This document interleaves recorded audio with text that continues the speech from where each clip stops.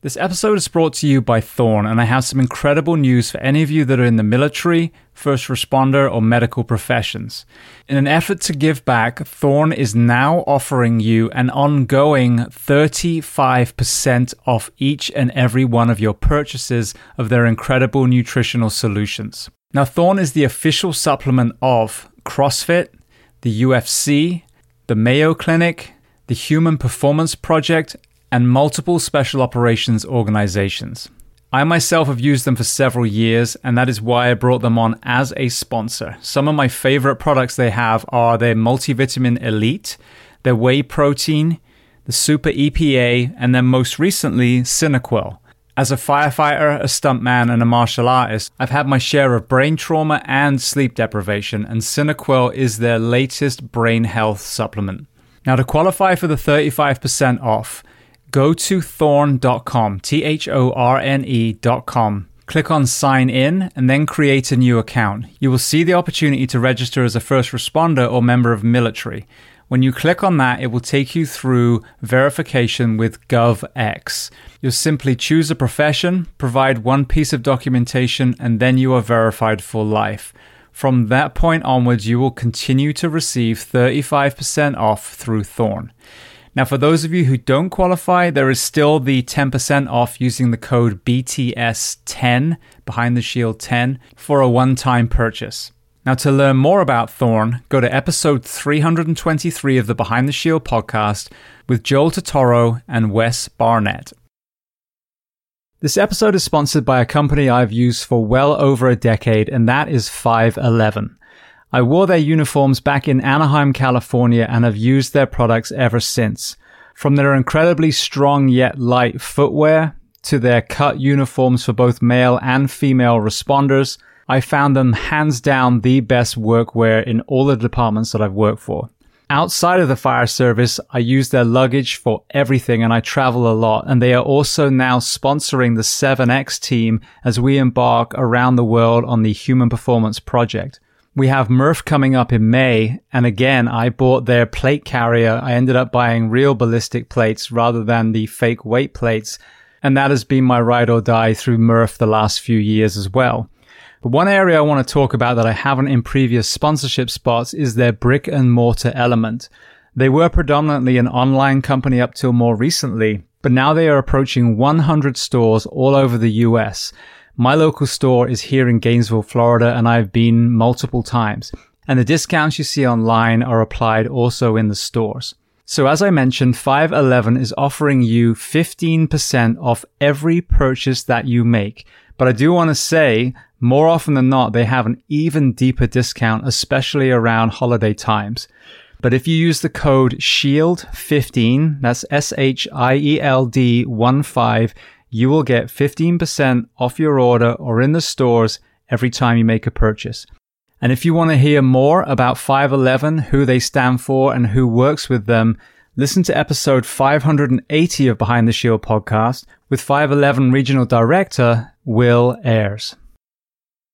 Welcome to the Behind the Shield podcast. As always, my name's James Gearing, and this week it is my absolute honor to welcome on the show Chris Hauth. Now, Chris is not only a revered endurance athlete, but he is also one of the top endurance coaches on the planet. So we discuss a host of topics, from his childhood switching from Germany to the US, swimming at the Olympic level, finding triathlon, forging both physical and mental toughness, how he is coaching our athletes to run 7 marathons in 7 days on 7 continents in the 7X project, the importance of rest and recovery, sleep, and so much more. Now, before we get to this incredibly powerful conversation, as I say every week, please just take a moment, go to whichever app you listen to this on, subscribe to the show, leave feedback, and leave a rating. Every single 5-star rating truly does elevate this podcast, therefore making it easier for others to find.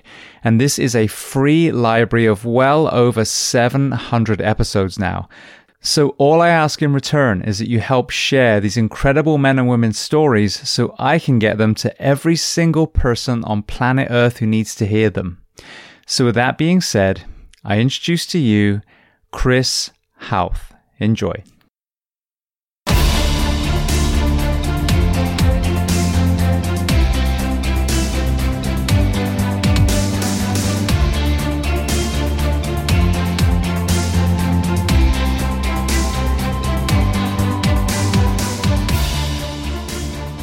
Well, Chris, I want to start by saying thank you so much for taking the time to come on the Behind the Shield podcast today.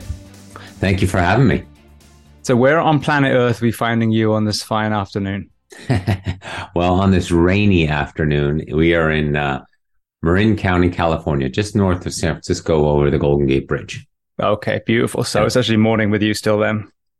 It is nice early morning and a Friday. So, a weekend of running and trails ahead of me. Brilliant. Yeah, we have one full week left before we go? Yeah. Well, what is it? 2 weeks from today, we begin I call it an expedition. Others call it an adventure. Either way, it's going to be quite a story. It is indeed. Yeah. Well, I would love to start at the very beginning of your timeline. So tell me where you were born and tell me a little bit about your family dynamic, what your parents did and how many siblings. Well, I was born in New York City as my parents were in the United States on a longer business trip. My father was starting a factory and a business in upstate New York. My mother had been alone in Germany for quite some time, pregnant. And she was ready to come to the U.S. to say, I'm sick and tired of being alone. So I was born over here in New York City as a first generation U.S. citizen. So an unalienable birthright, as we've learned growing up.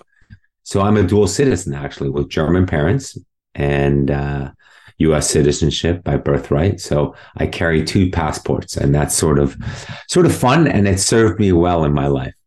I have 2 passports as well, but it's funny because when I became a U.S. citizen, the U.K. recognizes dual citizenship and the U.S. doesn't. So depending on who's looking, I have 1 or 2. So yeah, it's interesting because the U.S., because of the born citizenship and the parents, they've never had a problem with me, and I've declared both. I fly in and out of the country interchangeably with passports, but there's little nuances to the dual citizenship aspect. And my parents remain green card citizens. They never became US citizens, so it was this whole back and forth. But due to that, I had to do my military service, which is also interesting from a US citizen standpoint, that I did my military service in Germany back when they still had a mandatory service requirement. Beautiful. Well, I want to get to that. So he came over here. He's on this business trip. Did you all as a family go back? Did you have your early years in Germany, or did they stay? I had 2 younger brothers and 2 older brothers. I was the youngest of 3. And they're all in Germany. They came along. It's a big hoopla here. I'm born. And we head back after, a couple months. And then, some years in Germany, then back to some years in the US. It's always been back and forth. So I speak both languages fluently due to that. And then finally, when I was like 10, I spent the remaining years of my education in boarding school in Germany. And then I came here for college. Beautiful. So very interesting upbringing then. I learned German as a third language in senior school. Yeah. So, but I only mastered a few phrases. Ich habe Verstopfung, ich habe Durchfall, the dire emergencies that you need. Exactly. And everybody knows how to order a beer in German for some reason. Yeah. Well, luckily that word's pretty close anyway. So yeah, it is. I think it's international. So with that incredibly interesting, almost like dual life that you had on in 2 different countries as you were progressing through your childhood, what were some of the pros and what were some of the cons of that experience going from country to country? It's a good question. Growing up in different cultures, I think, is very valuable for a child. I see it in my children that they don't, that they don't have different cultures. I mean, we travel a bit, but truly growing up and immersing yourself in different perspectives and cultures and mindsets around the world. Now, it wasn't necessarily around the world for me. Germany has a different approach and different mindset and a different culture and a different way of teaching, and comes with a lot of psychological differences, especially in the generation I grew up, than what is familiar in the United States. So that taught me a totally different perspective, also from a world perspective, meaning politics, meaning how to approach people with regards to their cultural background in many different ways. And so, yeah, I find it very beneficial. It's helped me in a lot of ways, but I also would say the free spirit of the American lifestyle and mindset is also something at times I'm envious of, because it's so nonchalant and non-worrisome to the American themselves. Yeah, I mean, I've been exposed a little bit to the two cultures. I skied in Austria quite a few Mm-hmm. years, which is obviously a very similar culture. And then Mm-hmm. where my brother and mother live now, Portugal, they get a lot of German tourists as well. And Yeah. from the outside looking in, even though this is completely down to the individual, it does seem like they're not as playful, maybe, as some other cultures out there. They're very serious. You can say that, but I'm not shy in saying that, and I'm very serious myself, as many people will say who know me. But I also think that's a generational thing, right? I'm 53 years old. I grew up with parents who survived the war, who came out of rubbles and had to rebuild their entire life, as well as the hardships of World War II, along with that psychological angst of guilt, of understanding what it was that was happening in World War II, and being the aggressor and so forth. So I think I grew up also, and many of my friends in Germany, we have a similar perspective. Once again, that word perspective is very important, because it doesn't necessarily mean it is you, but you can view it, perspective, from that lens, and get a good insight into that psyche. And so, yeah, I grew up in a culture and with older people around me that were very serious. Absolutely. And many might compare that to, let's say, the word disciplined or focused. I'm not necessarily willing to quite say that, because there's a generation in Germany growing up right now that's not very disciplined and focused. So it's not necessarily a full national thing. But again, it's coming out of a generation that started from nothing. You're taught early on, and from a very young age, from a psyche standpoint, that you got to work hard in order to make anything work.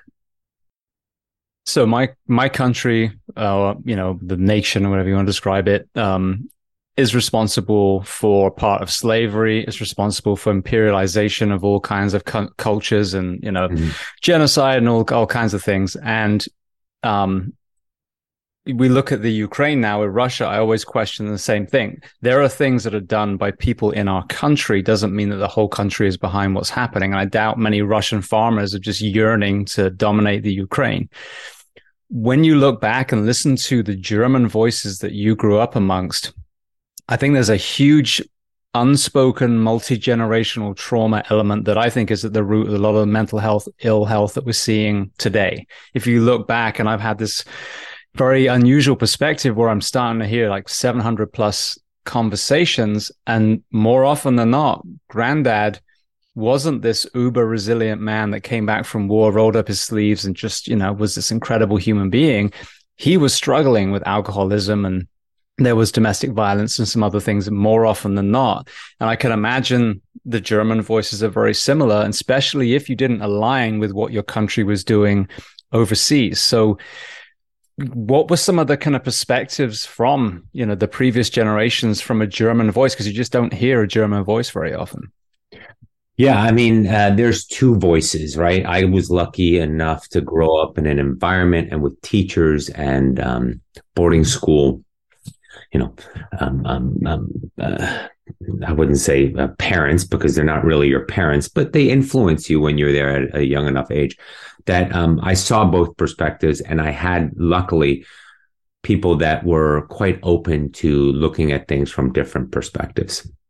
But there is definitely another group that that avoids that conversation 100%, and still does, or they're gently, dying off, unfortunately.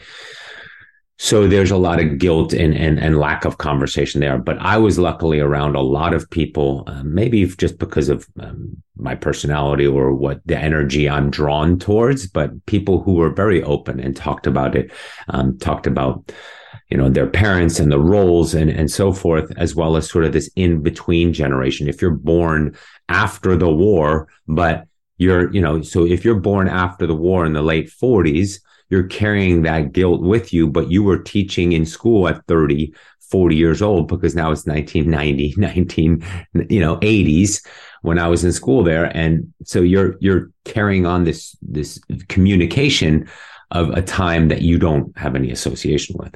But that being said, what you said with regards to the German approach, psyche, for lack of a better description right now, and I haven't thought this through much. I haven't talked about this too much with a lot of people. It doesn't really come up on podcasts, but I appreciate it, is actually different. The Germans were very resilient, very focused towards rebuilding their country, very proud of their country and their homeland. They quickly disassociated from what was a political party and a mindset and what was happening in the 30s and early 40s in Germany, and quickly took on a very powerful pride in the U.S. system, the Marshall Plan that was being installed in Germany. And they did that with a lot of focus and a lot of pride. And their liberal democracy that they have today was built on the foundation of these hardworking, proud principles to be a model of what the United States created. And we are going to do it even better than that, because we were given this opportunity. And I think the German strength in that, and it's come out now in a little bit more because it's passed down a generation in almost a pompous way. I think the younger generation in Germany currently is very like, of course we can. Of course, this is what we do. Of course, we'll make better products. Of course, we can figure this out. And they're actually quite surprised that they have the same problems as the United States, right? Because they think of themselves almost as better. Because that's how they were taught by their parents. Not that they're better, but that we're going to work harder, that we're going to improve on the system that the United States so generously built our country on post-war.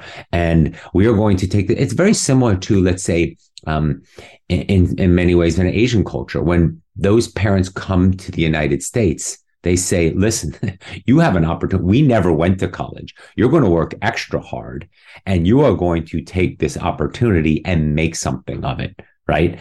And it was very similar to the psyche and the approach in Germany growing up, where it's like, you know what? We have this opportunity. You're going to make something of yourself, and we're not going to let you not make something of yourself. Well, with that next generation, it really does resonate with me with the US. And I think there's a perfect clip of a television show. I think it was called Newsroom, if I've got that right. And it was, I think, Jeff Daniels was the one monologuing, but he was a visiting professor, I think, and they're in this university. And the question by one of the students is, why do you think America is the greatest country in the world? And a couple of the other people gave their canned answers. And then this character stood up and said, we're not. And then the whole room gasped and they're like, oh my God. And then he explained why. And he said, on education, we're here, on, murder, whatever the stats that he used. And I think it was such a powerful perspective, because he kind of referred back, we used to be, he said, in post World War II. And I think this is the problem, is some people have forgotten, firstly, that it's not a competition, the world, it's not a ranking, but you make your own nation great by rolling up your sleeves and putting work in. But if you just sit back and, talk crap about the opposite political party or whatever, and don't actually invest in your community and mentor the children, in your community and do something good for others, then before you know it, you've sat back and it's slid down and down and down. So it's interesting that you're seeing the same kind of thing in Germany that I see here in the US, and in the UK. I'm not saying that where I came from was perfect either. But there's a delay factor. And it used to be a little bit greater, the delay factor. The world got smaller, but I would be able to come back from the United States from visiting here, my parents when I was younger. And then I would go back to Germany to boarding school. And I would say, in about 2, 3 years from now, this will become a trend here. Right. Because there was this like following whatever the United States did. Now it's almost immediate, right? Like something gets popular here, it's on TikTok there just as well, right? That part hasn't gone away. But that being said, the expectations is the word I like to use. You can't expect anything.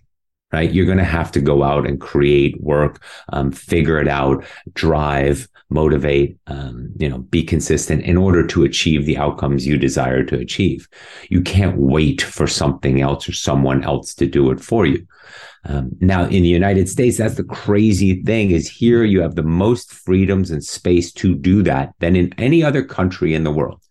As you can imagine in the UK, as you might know, but I know for a strong aspect in Germany, the amount of paperwork and psyche and mentality and mindset you have to fight through to do your own thing as an entrepreneur or to speak differently or, to do your own thing in that respect. Like if I wanted to become a public speaker in Germany, oh my gosh, it would take forever. Not because you have to go through these rituals and these paperwork and get these degrees and titles just to open doors. Here, it doesn't matter.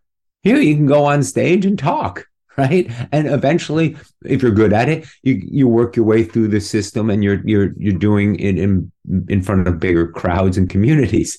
In Germany, it doesn't work like that, right? You need a title, you need permissions, you need paperwork. It drives me bananas. But the point is, we have this amazing opportunity and great country where the system's set up for that.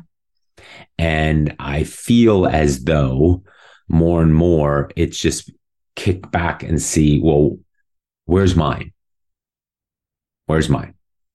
Right. And, but I also believe that more and more this is becoming clearer to a small but growing group of where's the challenge, where's the work, where's the purpose, where's the meaning, and how do I get it out there? Meaning, how do I get my meaning and my purpose out there? Because within that is the fulfillment of, a good life. Absolutely. Well, I want to get onto the healthcare in a second, because that's another very important topic. I think that other countries' perspective is valuable. But before we even do that, from a proactive point of view, when I think of kind of wartime footage from a German side, I think of a bunch of soldiers around, or young men around the Lido, the swimming pool, doing all their calisthenics, seemingly, in great shape. What did physical education look like for a German schoolboy growing up in your time? Well, I was a swimmer from a young age on, so I was already pulled out. The German state and the system there, although it was West Germany, East Germany, totally different story. But they're very supportive of the sports, and you don't go to college doing sports there. You continue on in the federation of the country. And so I was, lucky and enough to be identified pretty early in the system, because it is, a system. It's a social system in Germany, even in sports, where, I was quickly swimming a lot, a fair amount, and able to do a lot of things with my swimming. But in a general PE standpoint, actually, there's none. There's Really? none in school, right? Because you do a little bit, but it's because school in Germany growing up, it's definitely gotten longer now, but we used to go to school from 8:30 to 12:30, 6 days a week. You're always home for lunch, and you have a warm meal at home for lunch. Oftentimes, the father or mom comes home for lunch, or the mom's usually at home. Again, this is the 80s. We're not talking like, this is a long time ago in the meantime. But you go to school 6 days of the month of the week, and your summer vacation is maybe 4.5 weeks, 5 weeks. So you're getting the same amount of schooling in. It's just a lot shorter days, better attention span. So they wouldn't put in PE in that same format as here, because they have to get in those 4 hours regular schooling in. That being said, you're playing soccer, you're outdoors there. It's just that it doesn't work any differently, right? You're constantly doing something and encouraged to do something. So it was different in the 80s. I quite honestly don't know how well that works now. My nieces and nephews, they're all pretty athletic. And so therefore they're out doing their thing too. My nephew is one of the best U17 soccer players in Germany and on that national team. So I get a completely wrong perspective of how this works. So interesting. Yeah, but it's funny because that's what we talk about in the fire service with fitness standards. Ideally, you don't even need a standard because every person in uniform understands what is expected of them, and they go out and they keep themselves fit and they eat well and they try and work on their sleep. And so the ideal culture is one that there's not a need for that you have all these outlets and it's a norm to be moving. I think that's another, I guess, sadly, a side effect of the way that we do school now is A, our school days are very long. B, we get our elementary school kids in first, so they're missing even more sleep. And then there's this mandatory, PE that's almost seen as a burden rather than this inspiration for kids to be outside and moving amongst nature and play, rather than this massive division between either you do PE and you do it begrudgingly, or we drive your performance to an elite level, you break at the age of 20, and then, all right, we're done with you now. Thanks. So it's a very different system coming from the outside looking in. Yeah, everything is extremes. It's become extremes, right? But that being said, what you said with regards to the firefighters, and again, I'm generalizing, but whether law enforcement, firefighters, any type of first responder, you're getting to the crux of it. And the crux of it is, I do this because it's who I want to be. And if that's who I want to be, then I'm going to do it based off my values and principles. If I want to save people's lives, if I want to be on those front lines, caring for people, helping people, I'm also going to care and help myself in order to be at the best of my abilities, because you can't care for others if you don't care for yourself. You can't love others more than you love yourself. It just doesn't work in the human psychology, right? And if this is something that has purpose and meaning and it's your craft, guess what? You're going to be fit and healthy in order to do your craft at the highest of your personal abilities and continue to grow and progress from there. If it's just a job, if I'm just pulling a paycheck, it serves a need, as in it serves an outcome, we're going to run into problems, right? Because there's no deeper intrinsic value to this to you. And you're just pulling a paycheck.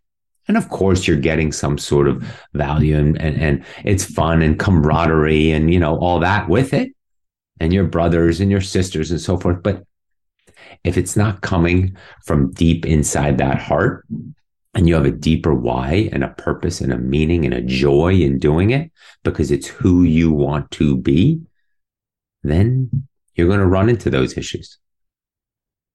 Absolutely. You're preaching to the choir there. But I think the other side of the conversation that's also important, and we're definitely going to unpack this as we get deeper in, is you have an environment that allows someone to thrive or an environment that breaks people down. And this is the sad thing about especially the American fire service, the way they work them, it really does set them up for failure. And the most driven, burning desire of firefighters and police officers will still keep themselves to that high level, but they're swimming upstream. And then that middle group that maybe can be, led one way or the other, well, they start to deteriorate. And then 10 years in, you see, sadly, a lot of the kind of obesity and just exhaustion that you see amongst many of the men and women in uniform.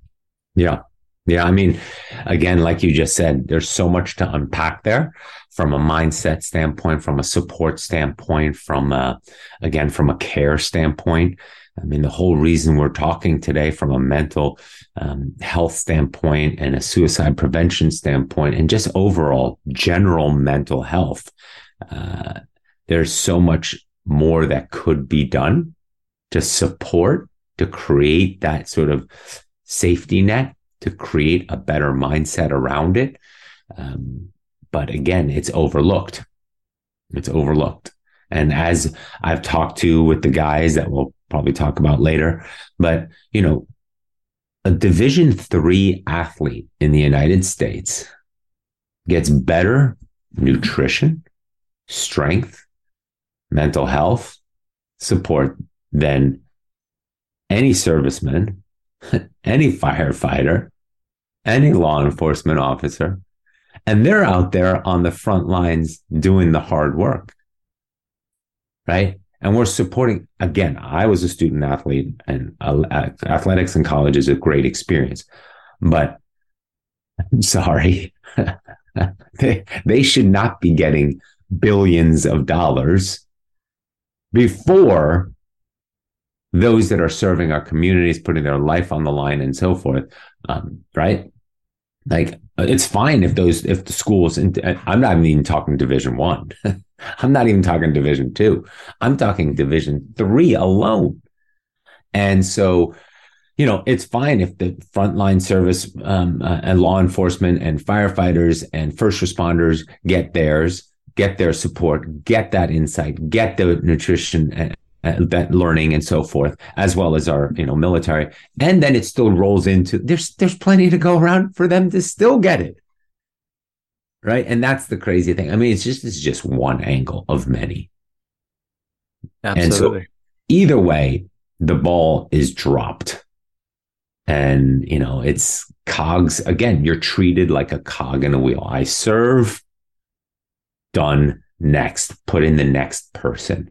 And who we just released, who we just let go, who just phased out, who just resigned gets overlooked.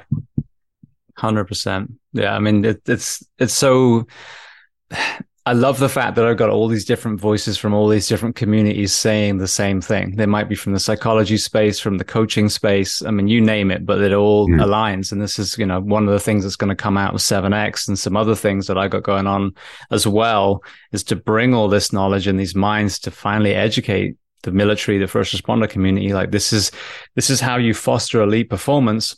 Mm-hmm. And then conversely, here's what you're doing over here. And big surprise, you're losing all these people from this gamut of diseases, including overdose and suicide. Yeah. And a sense of purpose, right? You lose your sense of purpose. As a child, what was our sense of purpose? Making our parents proud, making our friends like envy us or look up towards us, right? And then we continued on. We got that validation. Our community was proud of us, or, you got the support of teammates, and you went on to the next level, and you continue to have somebody supporting you behind you that you are making proud. We're not doing that in this community. After a while, A, you're overlooked. B, you're treated like crap, right? And you're looked at with this negative perspective. Like, why? Where's your sense of purpose going to go? Where's your desire to continue on going to go if everybody you look at is like, oh, sorry, I don't really want to have much to do with that. Or you're criticized. That motivation will go away real quickly, no matter what your deeper why and who you want to be is wrapped in there. Absolutely. Well, I want to walk through your kind of athletic career, and then we can get to the coaching side.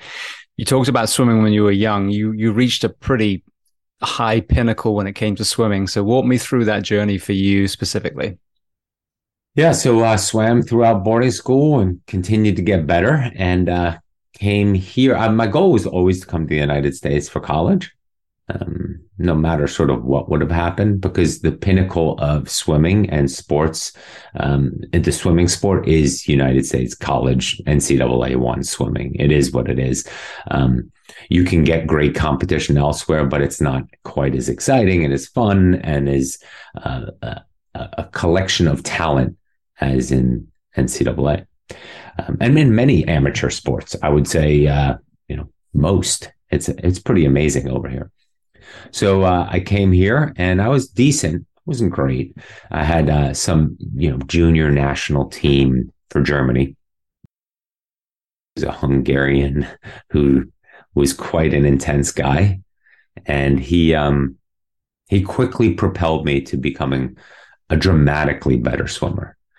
And I was also in a group of swimmers that were current medalists at the previous Olympics, and just, you know, all ships rose in this tide of talent.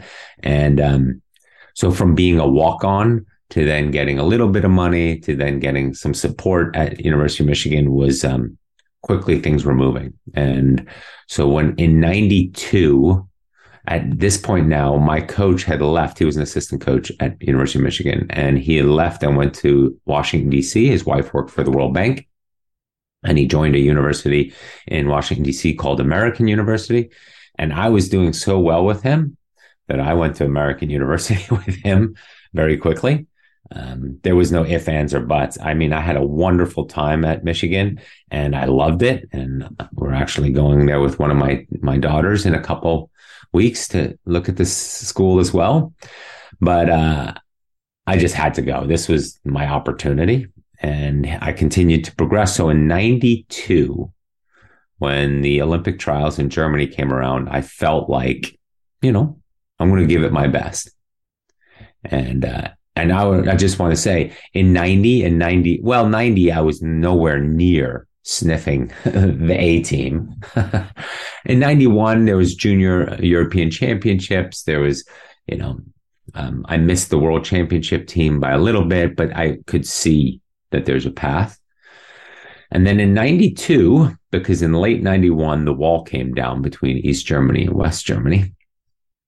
There was quite a different Olympic trials in Germany. It was in Munich, my hometown, and where I did all my swimming growing up. So I was coming home to my home pool, to my home swim team, and it was great. It was absolutely great. It felt very safe and familiar. But again, I had no crazy visions of doing anything, but I could start sensing the writing on the wall. And what that was is that the East German swimmers, who were way better than the West German swimmers, for reasons that are pretty clear in the meantime.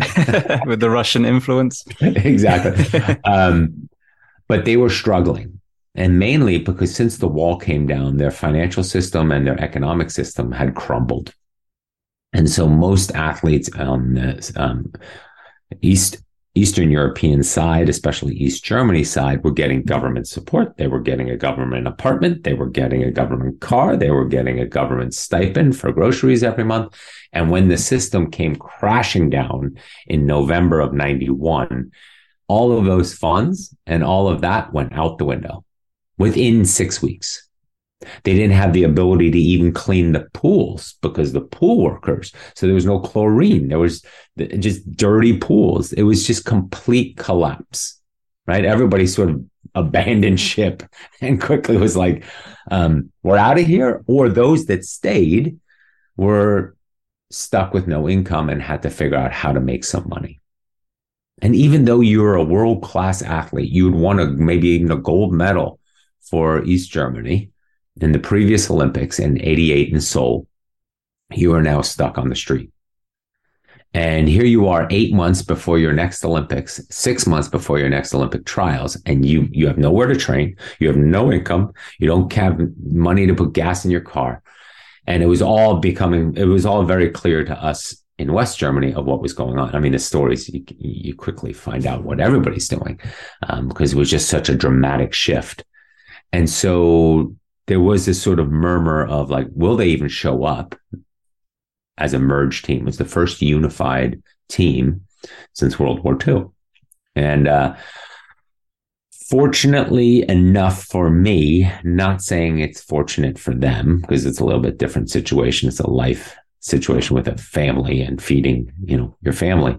A few of them, A, did not show up, and B, those that did were not nearly as fit and as they're capable, and the times they swam.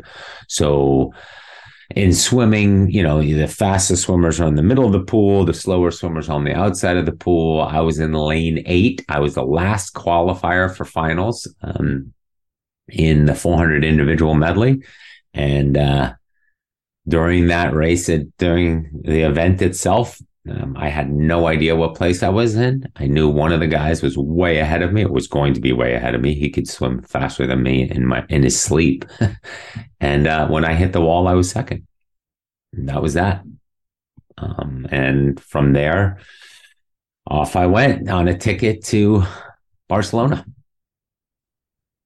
Well, just before we get to Barcelona, not very many people have the perspective of, not only being originally from Germany, but also having the dual nationality in the US. Aside from that really interesting story from the swimming perspective, what were some of the other things that Germans experienced when the wall came down? There may have been, I'm sure there were some pros and some cons, and you had families that were separated by the wall, and I'm assuming some people that were indoctrinated into the Russian way of life and then vice versa. So what are some of the things that people probably haven't heard that you experienced or your family experienced firsthand? Yeah, I was removed from it because I was in the United States. I was in college now. So I was here full time, just reading and watching on TV, and couldn't believe what was going on. I mean, I grew up in the late 70s and early and throughout the 80s in, East and West Germany was the most contrasting systems. I did go to Berlin and Eastern Europe a few times on school trips or swim trips and so forth. But, you were fully exposed to the communist system. It was quite a interesting and shaped who I am today. Some of those insights and trips and what you saw on with regards to Soviet style Eastern Germany and Soviet style Poland and Soviet style Czech Republic and Moscow. I mean, we were in all those places, and it was quite a different experience in all of them compared to the West. But that being said, so I was in college, and so a lot of it was just I heard from family and from friends over there. But it was the Wild West. It was absolutely the Wild West. You have to figure that all of a sudden, all the economic system that they know went away, and it turned into barter. It turned into Westerners coming into East Germany, quickly trying to sell stuff and, create an economy and take advantage of a lot of people in a lot of ways, as well as try to buy properties and buy, old industrial, properties in order to set up their own factories or new factories in the future. They knew a huge influx of money was going to be coming in. It was very similar. I would say it was very similar, as I'm saying this, to, when COVID hit and the government just spent all that money with PPP loans here and just sending everybody a check. And same thing with East Germany. Not same thing, but very similar. It was just the coffers were open. Apply for a loan, get your money. We had to bring in the whole German, Deutschmark system back then and get that going. And it was the Wild West, and everything was so frustrating. There was a lot of resentment by the East Germans because, they were being treated as second-class citizens. Oh, you're from the East. I mean, it's almost like a term of, it's a negative term when you call somebody an Easterner in German. And that came from that time. It was ugly, and it was the Wild West, and it was but once again, Germans put their sleeves up and rebuilt that, they almost doubled the size of the country and put their sleeves up, and, they have quite an economy and everything's brand new over there. I mean, everything's brand new. They built new factories, new roads, new housing, new infrastructure, new grid, new everything. So now it's shiny and everything's, looks great over there.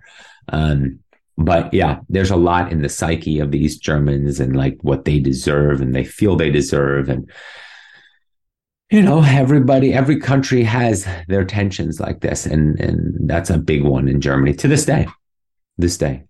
Because you don't have a generation yet that doesn't know any different and doesn't want that support and that recognition of what they had to bear for, 40 years, 45 years. So it's deeply in their psyche too. Yeah. And again, there's that multi-generational trauma. I mean, part of the country had their war experience, and then got brought into the kind of Western society, and then half had the war experience and got put into communism. So, and it was really just a Russian roulette of where your house happened to sit on a map. Yeah. And then let's say you were in Berlin, even there, it was just a puzzle piece where you decide where the Allied forces, along with the Russians, decided to split up Berlin, because Berlin sits in the heart, way in East Germany.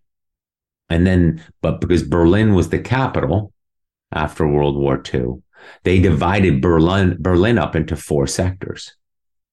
And so you could have been living on one block in Berlin in 1945, and were lucky that you were all of a sudden in the American sector or the British sector or the French sector. Or you could be on the wrong side of the street, and now you grew up in the Soviet sector because they put a wall right through that city.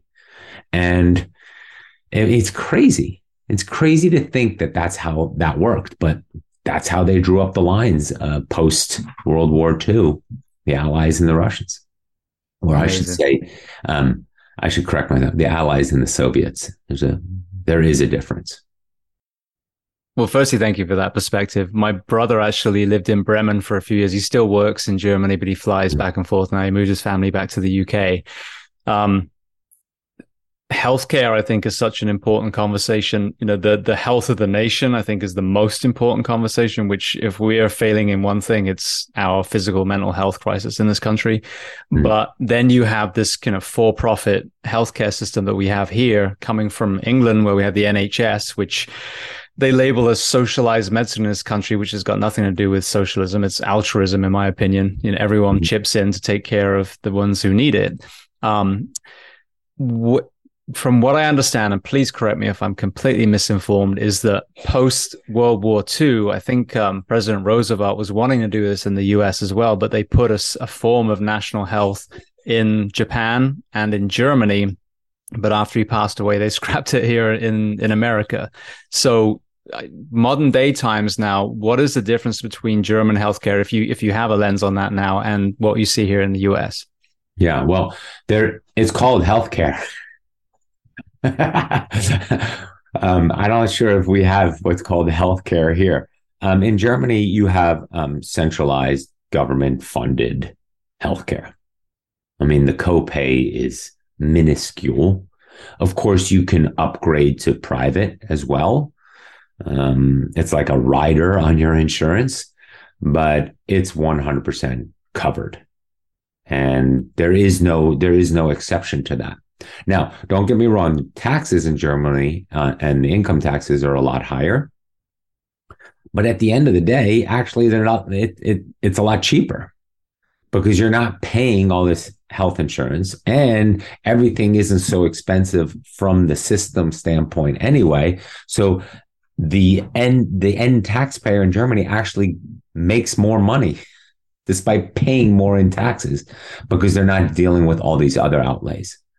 And just the system alone allows for that part, and in many parts, just to be off the table. You don't have to, it's not something to think about, not something to worry about.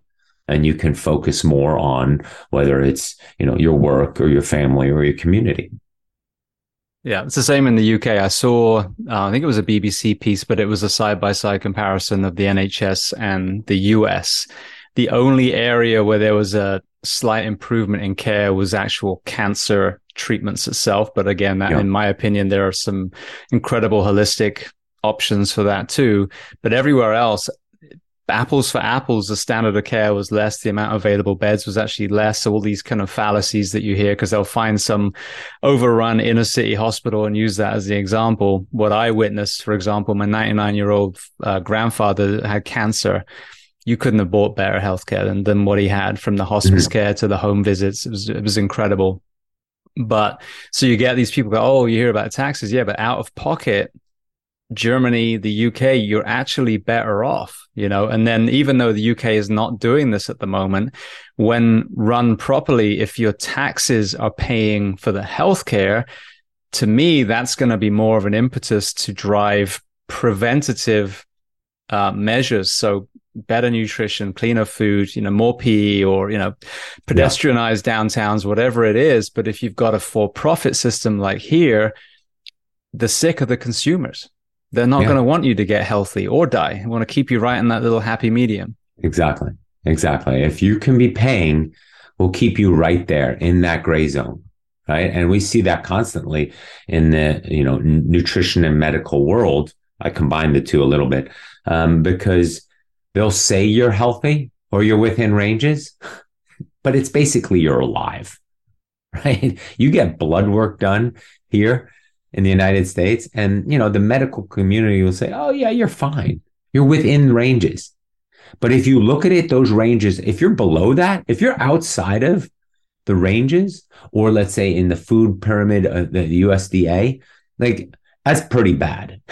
You're basically dying. Whereas the other way around, those standards are a little bit higher. But it comes back to this fundamental initial principle, and that is choice. And quite honestly, everything in this country of the United States is built on choice. I want to be able to make my own choice. It's the founding principle of this country. They came here from Europe because they wanted choice, and they created a system based on choice. Everything, freedom of this, freedom for that. I get to make my individual choice. And so you can see how everything is built on that, right? And in Germany, quite honestly, you ask people, they don't want the choice. They demand that their government makes the choice for them. It's a completely different mindset. It's like, well, what do you mean? This isn't up to us. Fix it. Right. And here it's at the first question is like, why are they telling me what to do? I want to be able to choose if I want them to fix it or not. Mm-hmm. Yeah. I think the environment piece is what's missing. I think the freedom of choice is a beautiful thing. So create a town, a village where whatever the choice is, it's still a healthy choice. You know what I mean? So yeah, you can't demonize every fast food chain in the world, but if you've got a pedestrianized downtown with, healthy food coming in from local farmers, and there's play parks everywhere, and, a virus comes in, you don't shut everything to do with fitness and community and deliver fast food and booze, for example. You can encourage great choices, but you're still making choices. But if your world is full of liquor stores, gun shops, and, McDonald's, whatever choice you make is still probably going to be detrimental, even though you feel like you're empowered because you're making a choice. Yes.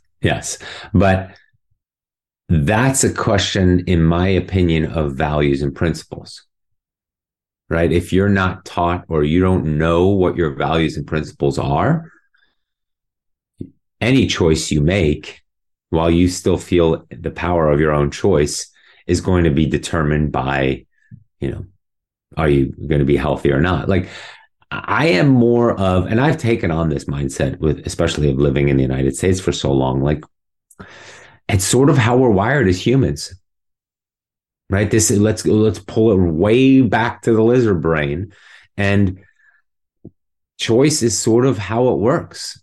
That's natural selection. The two are very closely related. And if you're choosing bad things, despite knowing intrinsically it's not good for you, I'm sorry.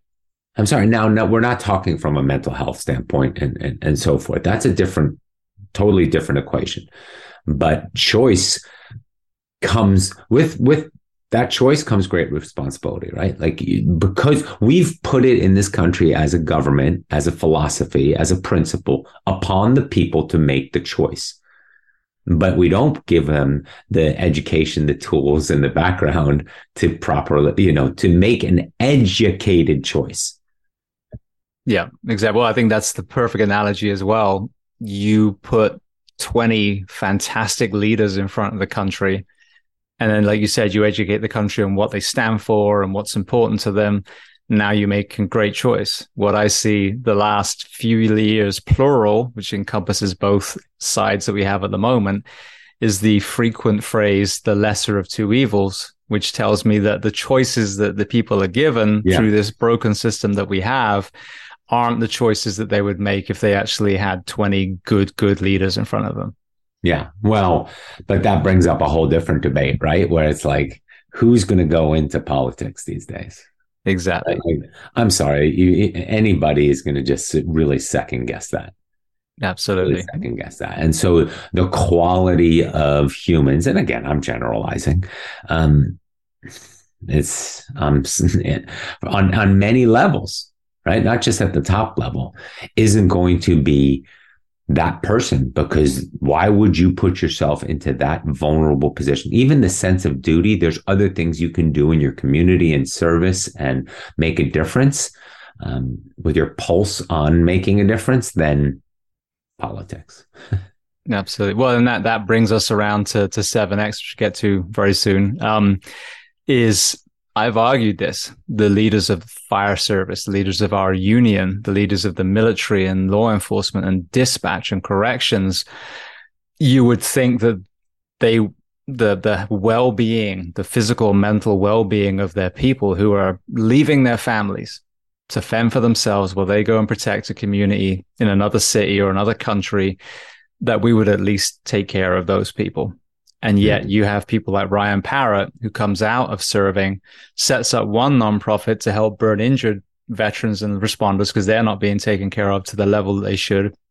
And then what we'll talk about, another thing. And now here he is off in another direction again, because people are being let down by people in leadership positions that I would argue shouldn't be there. And like you said, because the system is designed where if you have pieces of paper, well, congratulations, now you're in charge of this thing, rather than who is, again, back down to that burning desire, that heart for service, that you wouldn't have to persuade to put in, fitness facilities, mental health counseling, etc. Yeah. It's work, right? And a lot of people like to be in positions of power, and again, it's work. It's a lot of work, and change is even harder when it comes to work, right? And I'm not as optimistic in that respect. I think that's a bottom up question of because I believe top down, we're just not seeing that happen. I mean, at the highest level, it's a bunch of old white men, quite honestly. Right? It's true. At some point, it's like, please. And then secondly, are appointed. You have mid-level politics. They're appointed, and then they're given some freedoms and power, and they're not going to give that up. Right? Yeah. It's a constant struggle. It's a constant struggle. And the system is broken in so many ways. And so what are we doing? What is it that we can do? It's like you navigate your tiny path through this to get what you can in order to help serve others. Right. But again, on the ground level, regardless of what your background is, regardless of what your beliefs are, it's crazy how everybody is truly human. And they care. And that's what I love about, that's the opportunity that presents itself. And you don't have that. In my case, I know, Fred, you don't have that in Germany. People are not as open and as willing to roll up their sleeves like this, to make a difference, to make themselves exposed and vulnerable like you do in the United States. And the people I've come across in these causes, especially just with 7X over the last year, it's amazing how much effort and time people put in this. Absolutely. And I love that. I absolutely love that. And that is unique, once again, to this country. Yeah, and I agree completely. I think you see a lot of negativity on news. Like if you subscribe to a certain kind of blueprint on your social media, it's going to send you towards, negative or positive. But I think you have an incredible group of people that, come hell or high water, are going to do good in the world. Then you have a group of people that, come hell or high water, are going to do bad in the world. But then you have that middle group, again, like we were talking about with the wellness and the fire service, that mean well. They just need some leadership. And again, that's not in a patronizing way. It's not people can't lead, but just sometimes it's just a nudge. And the perfect example is, there's a wreck and someone's under a car, and then that first person goes, let's lift that car. Then all of a sudden, all these people come from everywhere and they lift the car together. So I think that's where we're at. We have so many great people. And one of the kind of sayings that I use is I want to get people educated and angry, understand why things are wrong, and then get angry in a positive, way that's going to create action. And like you said, the base of the pyramid is a lot bigger than the tip. So we're the ones that have to force change. And if the person at the top isn't worthy, well, remember that we pay for them, replace them with someone who is. But in the meantime, take care of your household and then step outside your front door, find a way that you can positively affect your community. If everyone does that, we would truly change the world. Yeah. And especially our world. And what I mean by that is not, just here or it's more, if you are positively affecting the widest circle of your community, you're feeling it the most, right? It's not about changing somebody, thousands of miles away. It's about having an impact in your world. And those circles get wider and wider and wider of your community if there's more and more people looking to change their world, their community, or having an impact. Even change, the word is loaded these days, right? Not necessarily loaded these days, but it means a lot. Like we're not looking to change, improve, right? Support, nurture, guide versus change. Because in my belief, it's already there. The potential is already there, right? We just, like you said, we just have to nudge, highlight, encourage that behavior, that mindset, that willingness. I come across it all the time, all day long. And most of my athletes, most of the people I speak to, most of the retreats I'm at, most of the stages I stand on, I can't tell the difference between who's who and what their beliefs are or where they're from. They all care. They all care to be better. The human being is happiest when they're making progress. When we're standing still, we get depressed. We get disappointed in ourselves. It's in our psyche to continue to grow. It releases all kinds of neurochemicals. It gives us a sense of purpose. We're heading somewhere. We're aiming somewhere. It's so important. But when we're stagnant, that's when we get unhappy. That's when we question everything. And so what are we creating in any of these communities, whether it's first responders, whether it's military, whether it's a church, whether it's, your little league, whether it's with your soccer team, it doesn't matter. How are we as humans progressing in our little community? How are we growing? And once we're in sort of that state of progress and growth, the human spirit is unimaginably powerful. Well, speaking of growth and stagnation, one challenge that I think a lot of people see in the military and first responders is the transition. There's a lot of identity in being a soldier and being a firefighter. And there was an incredible documentary recently called The Weight of Gold, and Michael Phelps was one of the athletes on that. You talked about getting to Barcelona. Walk me through your success there. And if you had any kind of mental health element when you got to the point where swimming specifically, you weren't able to compete anymore? Yeah. Good question. I went on to Barcelona. I did well. I did well for me, but not anything that many people associate with the Olympics. Like I didn't even make the finals, right? And nor did I win any medals. So we can clarify that. My second Olympics, I was an alternate. I didn't even get to swim. So, but that being said, swimming was in many ways my identity, you would think. But luckily, early on, and again, I'm not sure if this is training, if this is just sort of how we were educated in Germany, because once you're on the national team, they take you through all kinds of public speaking classes. They take you through sports psychology. They take you through, because you're being showcased. Right? You're representing the country, so they prepare you for that.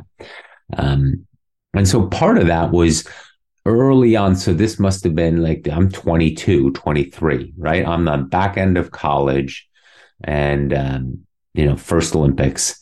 And so now I'm thinking, I'm learning, what I do is not who I am. And I mean, I remember vividly thinking that and learning that. And I talk to that to a lot of people about that today. Like, who you are isn't what you do. And again, it's identifying values and principles so that you can then sort of get a better understanding of who you are, not what you do. Now, in many cases, what you do is an extension of your values and principles and of who you are. But if you take that away, you don't lose who you are. You remain still aligned with your values and principles. So I didn't struggle with that in that aspect as much. And then two, I cheated the system because I moved into a different sport, of which I've quickly found some success. And it became another thing that I could put my values and principles towards by doing triathlon, Ironman triathlons, and racing in that after a couple of years professionally and at the top of the sport. And then I moved from that into ultra running and I won a bunch of those races. So it turned into like, I became a lifelong athlete. I became a lifelong person who could always have this outlet. And also, quite honestly, on the most basic fundamental level, it was constantly validated and the ego was satisfied with success in each one of these sports. And so I could move on to, let's say, finance or starting my other business and so forth while I'm doing these sports, because that continued to validate me and keep that athlete alive in me. So even when swimming ended, which didn't end with a big crash, I never finished, right? I never got to swim in Atlanta, and that was pretty much it. I was done after that. So it just sort of fizzled out. But that being said, athletes at the highest level, let's say even football players, basketball players, I mean, it is a huge, huge issue. And very similar to the one of taking off the uniform, whether it's in first responders, law enforcement, or in the military. And that's why there's also a beautiful foundation that combines NFL football players with military, it's called taking off the uniform, right? I think it's called MVP. And again, they align former NFL football players who lose all their identity from one day to the next, right? Literally from a Sunday, your last game, or Saturday in college and playing in front of 100,000 people in the SEC at Georgia or whatever, to not being drafted, and everything you worked your entire life towards since you're like 5 or 6 years old is gone. The structure, the mindset, the support, the validation, the purpose, boom, gone. Whether it's swimming, same thing. Whether it's golf, whether it's tennis, whether it's wearing a uniform. Since you're 17, 18 years old, you had purpose, you had a team, you had a progress. And then, you're done with the military.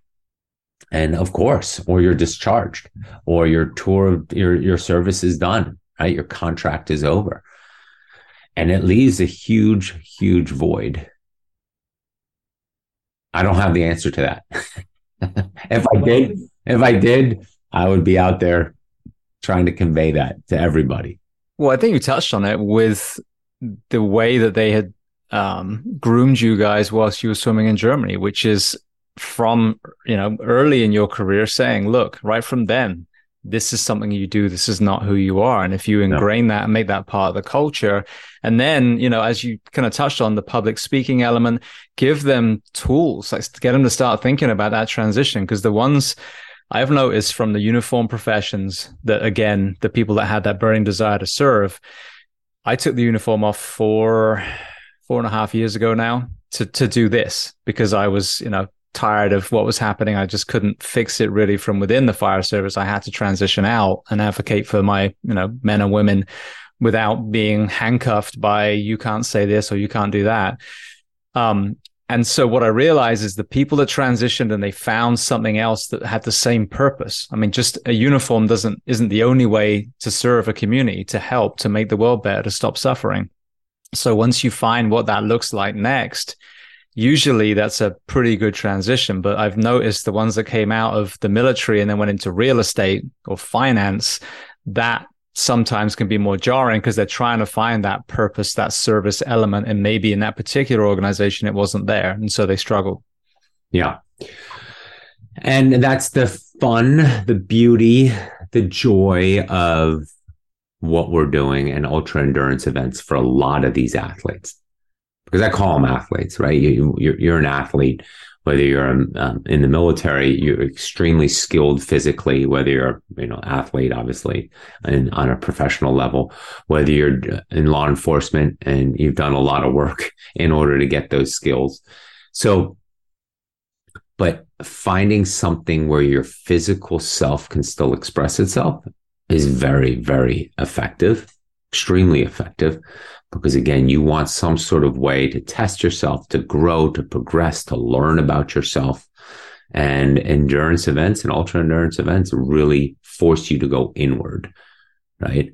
I call it working in, not just working out. While you're out there in the woods for 6-7 hours running, while you're out there on your bike for 3, 4, 5 hours, there's a lot of time you're spending in your head. And it's very powerful. And it's all with the right neurochemicals going versus, different ways of getting neurochemicals going. But that being said, there's camaraderie, there's outcomes, there's support, there's health. There's so much within that. And, that's what we've been talking about, let's say Ryan and I, from a perspective of that this 7X thing isn't just a one-off thing.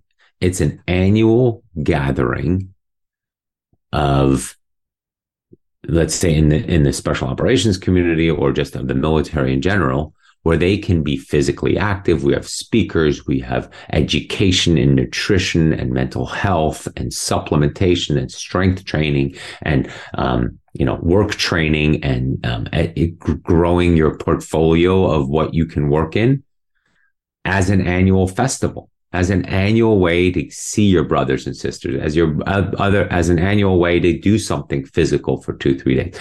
I'm calling it, or I liken it to, I'm not calling it, trust me, it's not me, like a Burning Man for all, military post-service personnel, where you have, it's like a job fair combined with an ultra endurance weekend of mountain biking and running and rucking and climbing, and that along with educators there who can teach you skills with, learning how to cook and nutrition and supplementation and strength training, as well as mental health professionals.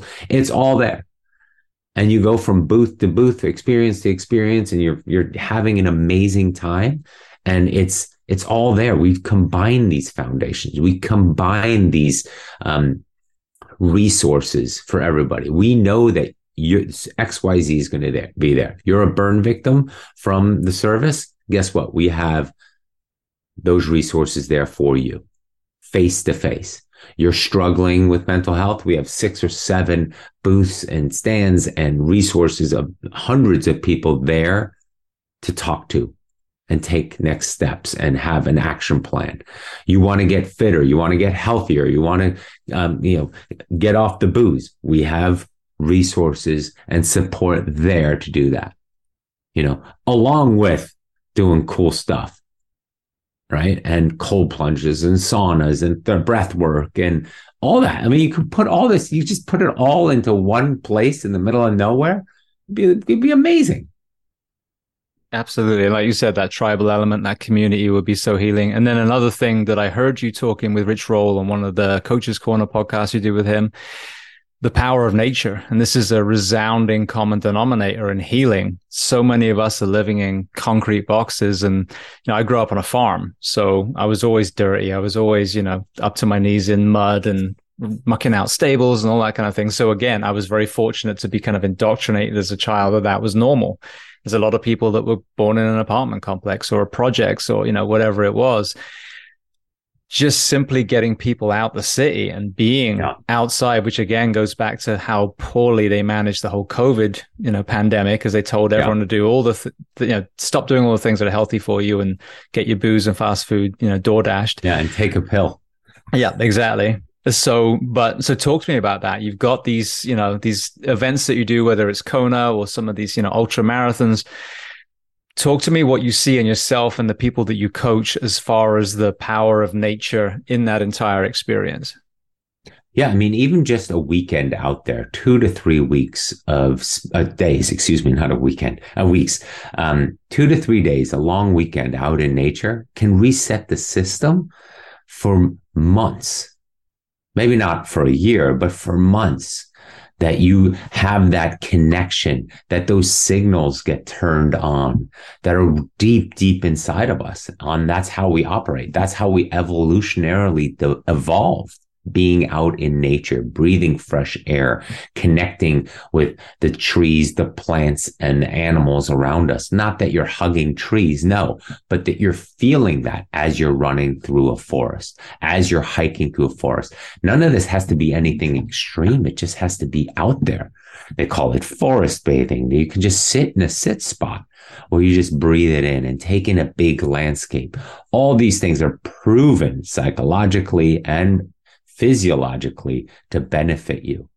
But that's another reason to get us out there, whether this is annual gathering or in your prep for that annual gathering, you're getting out there 2-3 weekends every quarter where you're actually getting into fresh air, getting into nature. I mean, we have so many foundations, whether it's in the military and law enforcement and first responders, where the whole goal is get them outside.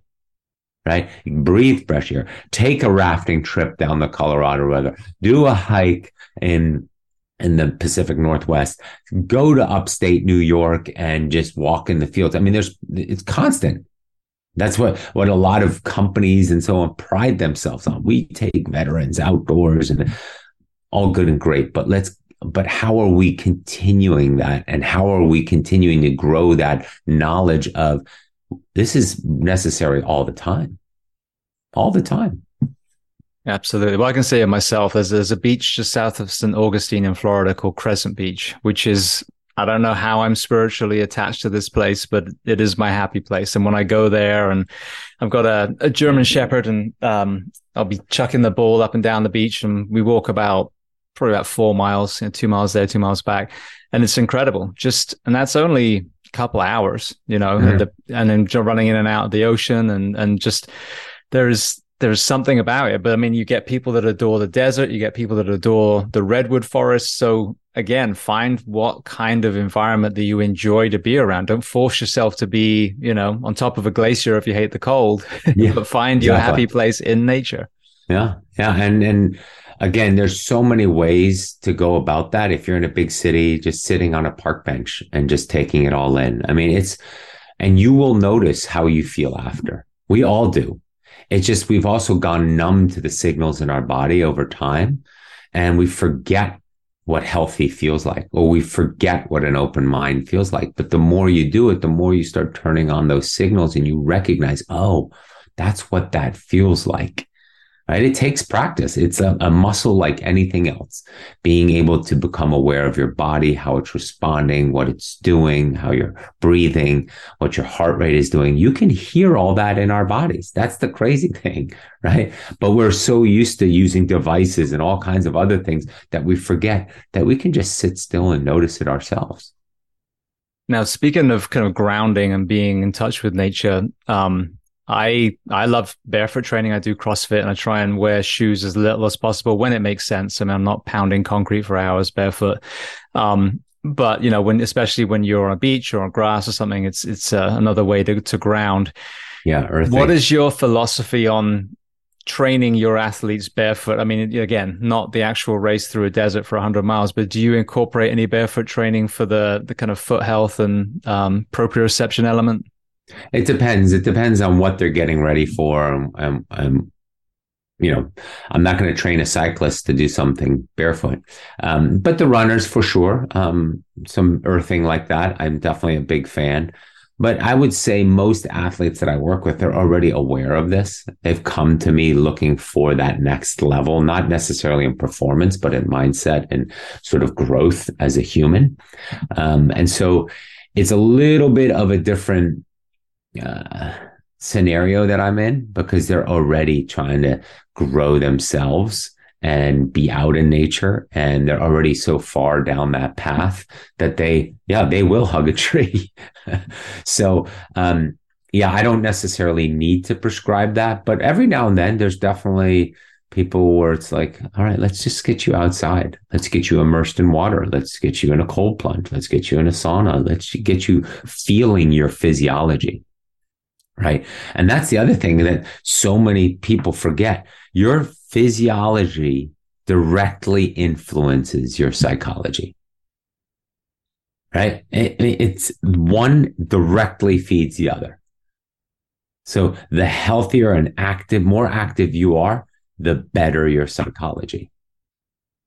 Right? And we can manipulate our physiology. Obviously, we know that through exercise, but through breath work, through meditation, through walking, through, thermal regulation of ice and sauna.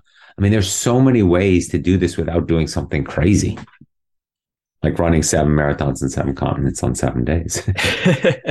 Well, I want to get to that. One quick point to slide in between it. There is one of the owners of the CrossFit gym that I coach and train at. Karen was a swimmer for a long time, and she is like a female Terminator. She blows most of us out of the water. She's, I think, 40 now, 42, something like that. Stone cold face, the best poker face in the gym.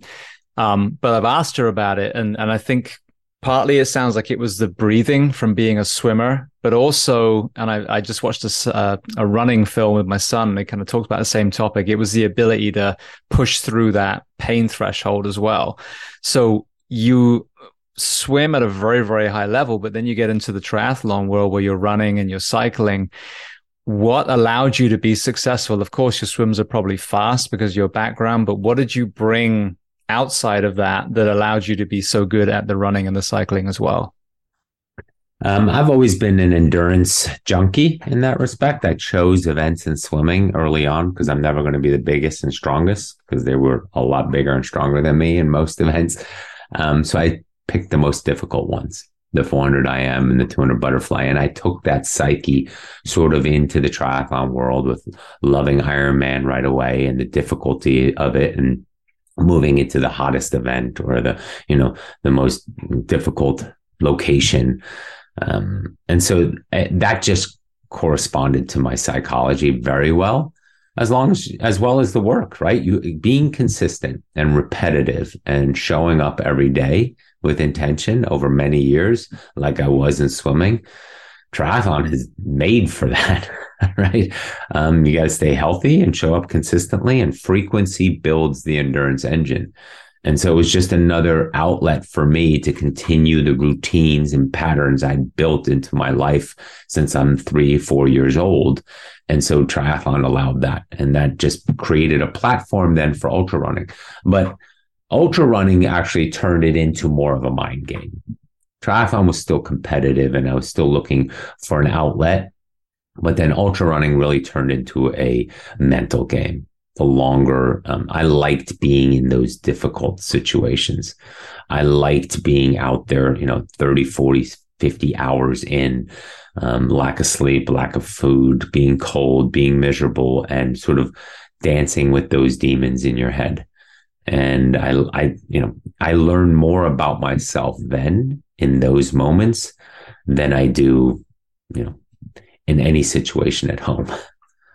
And, it becomes a little bit more difficult because I have to go further and further these days to kick open those doors of the mind. But doing this for 30, 40 years now has really served me in that respect. And I'm always curious to push that boundary, not from an adrenaline standpoint, but from a mindset standpoint.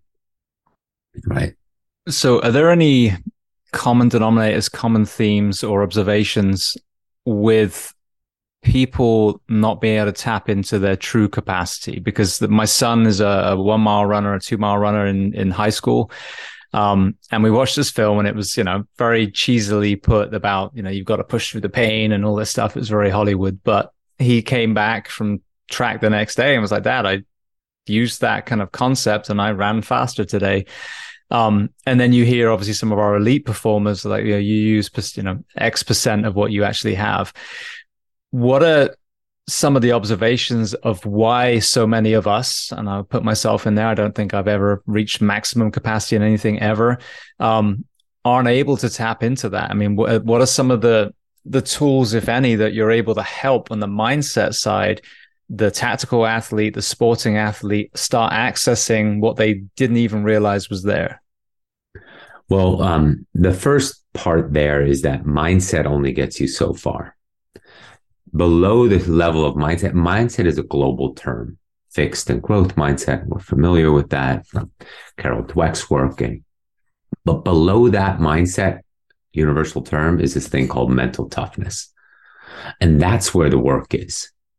Because mental toughness is the muscle that can be trained.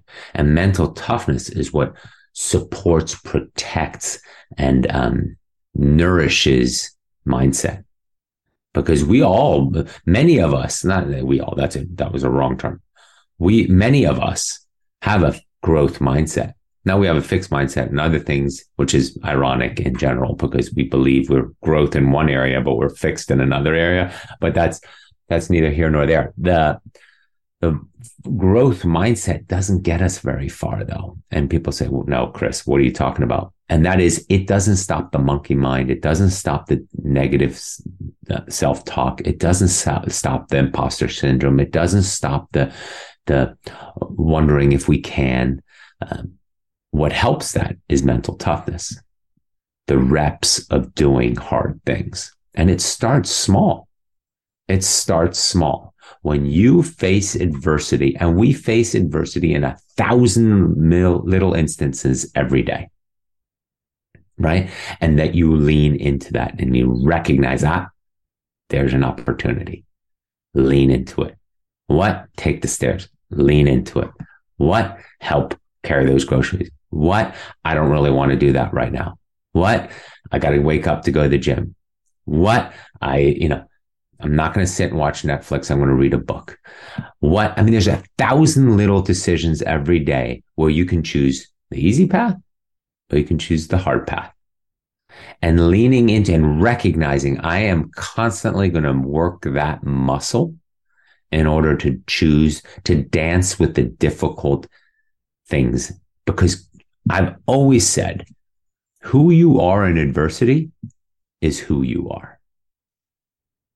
No other scenario, when things get difficult, the mask comes off, the identity comes forward, and it's who you truly are. And guess what? When you're truly who you're destined and who you are, who you're meant to be, it feels way better. Once again, overcoming adversity, dealing with obstacles makes us happier as humans because our true self comes forward. And so the mental toughness muscle is what we're constantly able to train. And the better you get at it, the more reps you have at it, the less anything looks intimidating, because it turns the mindset, the monkey mind, into, okay, we've been here before. It turns it into positive self-talk, actually. Like once the first ego questioning monkey mind thought comes up, you go, wait, well, okay, it makes sense, but I've done this before.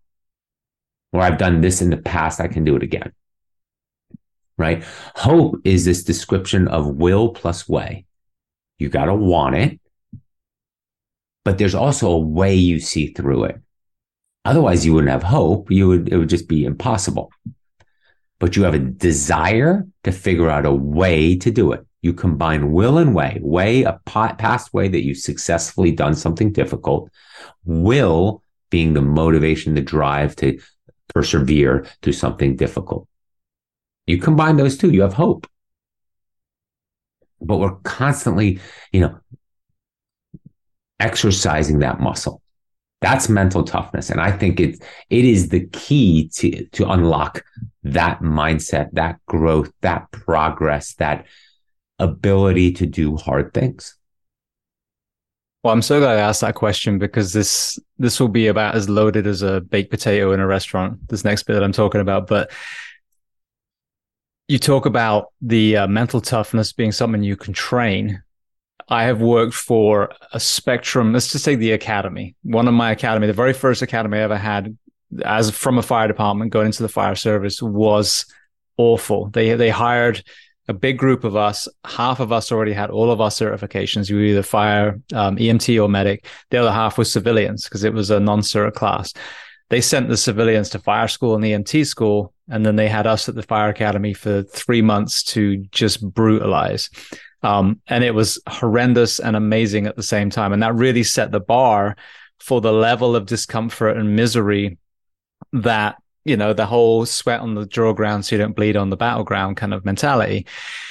Conversely, my very last one, we didn't have any standards whatsoever. We walked in, we did paperwork, we toured theme parks, and that was it. So I got to see both extremes. I have tried to find ways of putting myself to as many dark places again, once in a while, not every single time, in jiu-jitsu and CrossFit and strongman training and all these things to get to that red zone every so often so that I remind, okay, I can do this and this is the suck and I can push through it.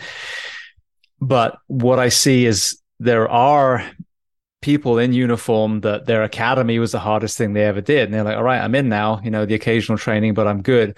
So as much as you can train mental toughness upwards and maintain that, is that also a perishable skill that if you don't keep yourself in discomfort, you will become weaker and weaker through your career too? Yeah.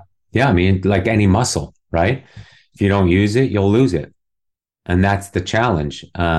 You're constantly, and why a lot of clients of mine and groups I work with, they're usually in their mid 40s, right? They're searching for something again to put that effort and that fear and that curiosity towards, right? Like, I'm sorry. Most of us will open a magazine and see some amazingly hard event or open some website and be like, how cool would it be to do that? And we envision ourselves into that scenario. Now we forget the work that's involved to get to that place, but that brings up something within us. And that challenge skill threshold, that fear wall that's sitting out there, and how do we cross over that? That puts us into our best state, right? Many will argue that's flow state, right? When you're right on the edge of your challenge skill level, you have to put all your mental fortitude into it. You have to prepare for it. You have to do the reps, and now you get to apply that all, whether it's at an event or whether that's at work, whether that's musically, whether that's coaching, whether that's speaking in front of people. And then you're just, boom, you're in that sweet spot. But that takes work, it takes practice, it takes reps, it takes time in preparing for that so that you can have those experiences. But another thing you said there is that it doesn't necessarily, a lot of people associate this with the athletic self. And I don't associate it with it at all. I associate it with every little situation we have in our day. Like how we want to show up, and are we going to embrace the adversity, right? How you respond to the circumstance. How will you respond to any circumstance? You can avoid, wait, right? And it's going to show up either way. What you resist persists. Or you can deal with it now, right? And it's a constant choice. It's a constant decision. It's a constant observation. Am I dealing with the problem? Or am I not? Right? And whether it's in relationships, whether it's at work, whether it's with our physical health, whether it's our mindset, whether it's how we're speaking with our kids, whether it's we turn on and off our phone, whether it's, do we have the third drink? Do we have no drink? Do we have, choosing that cigarette? Like, what's harder? Give me the hard path. Right? Beautiful. Love it. Well, that's a perfect segue to something hard that we're about to do in 2 weeks from now. I'm going to be on a support position, but I don't think some people realize just how hard that's still going to be, sleeping on plane seats, total circadian rhythm disruption, food and the bare necessities that we're so used to being taken away. And then we have, what our athletes are doing. And obviously you're going to be running with them. So 2 years ago, Ryan called me with this crazy idea and didn't hear about it for a long time, and then about a year ago he's like, we're doing it. I was like, oh, okay. And then fast forward, here we are. Talk to me about your how you were brought into this, and then what are the tools that you're giving these already elite tactical performers to get them through this event, and please describe the event through your eyes as well. Yeah. So in mid-May of 2022, so about 8-9 months ago, I received an email from one of the guys on the team that they were looking for some help in getting ready for a unique event. And I responded back, I'd be glad to jump on a call and help you out with whatever endurance event you're getting ready for. It's part of what I do. I do these consults, 1-hour calls with people and talk about their training or the expedition or logistics or mindset or whatever it is. And we got on that call. And in this case, Alex was describing the initial idea of the event. He hadn't really gone into all the details yet. I said, well, that's interesting because I have 3 other athletes that are doing a similar event called the World Marathon Challenge. It's an annual event where you run 7 marathons in 7 days on 7 continents. And I was like, I'm coaching 3 guys, 2 guys and 1 girl for that right now. So I'd be glad to help. Easy. And then he said, well, we're a bunch of former military guys that are looking to do this in a little bit different way. And I was like, well, that's good because I coach anybody from within the military, active duty, or former forces in that respect. Special operators have a different standing for me because I deal with so many of them with regards to prepping them for buds, especially, but also, I know a few swimmers in that community. So I said, yeah, I coach you guys for free anyway. So glad to help. And he's like, well, actually, there's 4 of us. I was like, all right, well, but that's a standing rule. I coach first responders and active duty military for free at all times. There's no ifs, ands, or buts about that because this is very near and dear to my heart. And keeping them fit and healthy and therefore mentally strong and capable. But, and then a lot of post, veterans, it's a unique circumstance in each. It depends. There's definitely veterans who are working for a multinational company, making plenty of money. They don't need to be coached for free, right? But if you need help, I coach you for free, for sure. So yeah, it started there. And then they expanded on the next call. We got on a call with the whole team with Ryan and Alex and Leo and Danny and George in this case as well. And they explained exactly what it is they're planning to do. Also throwing in a skydive / base jump in each location and a plunge into the water, ocean, swim, whatever it is to validate the whole sea, land, air thing that they're taking so seriously, which I'm not sure the Army guys all signed up for that same way, but I think they're along for the ride in that respect. So it's like, all right, well, I'm not worried about coaching you for the jumps. These guys are experts in that. That's sort of what they do. And a lot of them, a few of them in this group do this as their hobby anyway. And I'm not worried about the plunge on the back end because that'll feel amazing. It's healthy. It'll work well. It's a great, photo op, as well as it's, again, camaraderie. When everybody comes together, you're done. You finish the day. Let's do this. So it was about coaching them for the marathon in 7 of them in 7 days, or what would otherwise be called in runners' terms, 184-mile run week, which nobody usually does.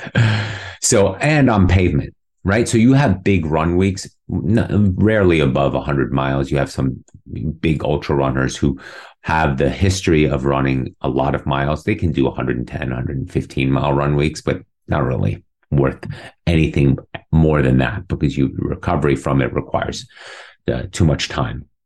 So here we are doing a 184 mile run week, as well as it's on pavement, right? Because from trails, you can recover a lot quicker, less impact on the joints and body and back and ligaments and so forth. But pavement and concrete, that's going to be a different story.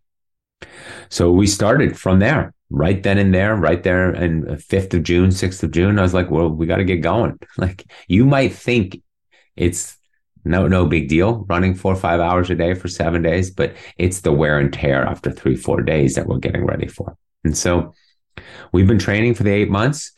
We had some ups and downs, meaning some people were getting injured and some people were fighting niggles and so forth. But everybody has lined up healthy right now. The most important time, February 3rd right now. And we have 4, 5, 6 healthy runners ready to go.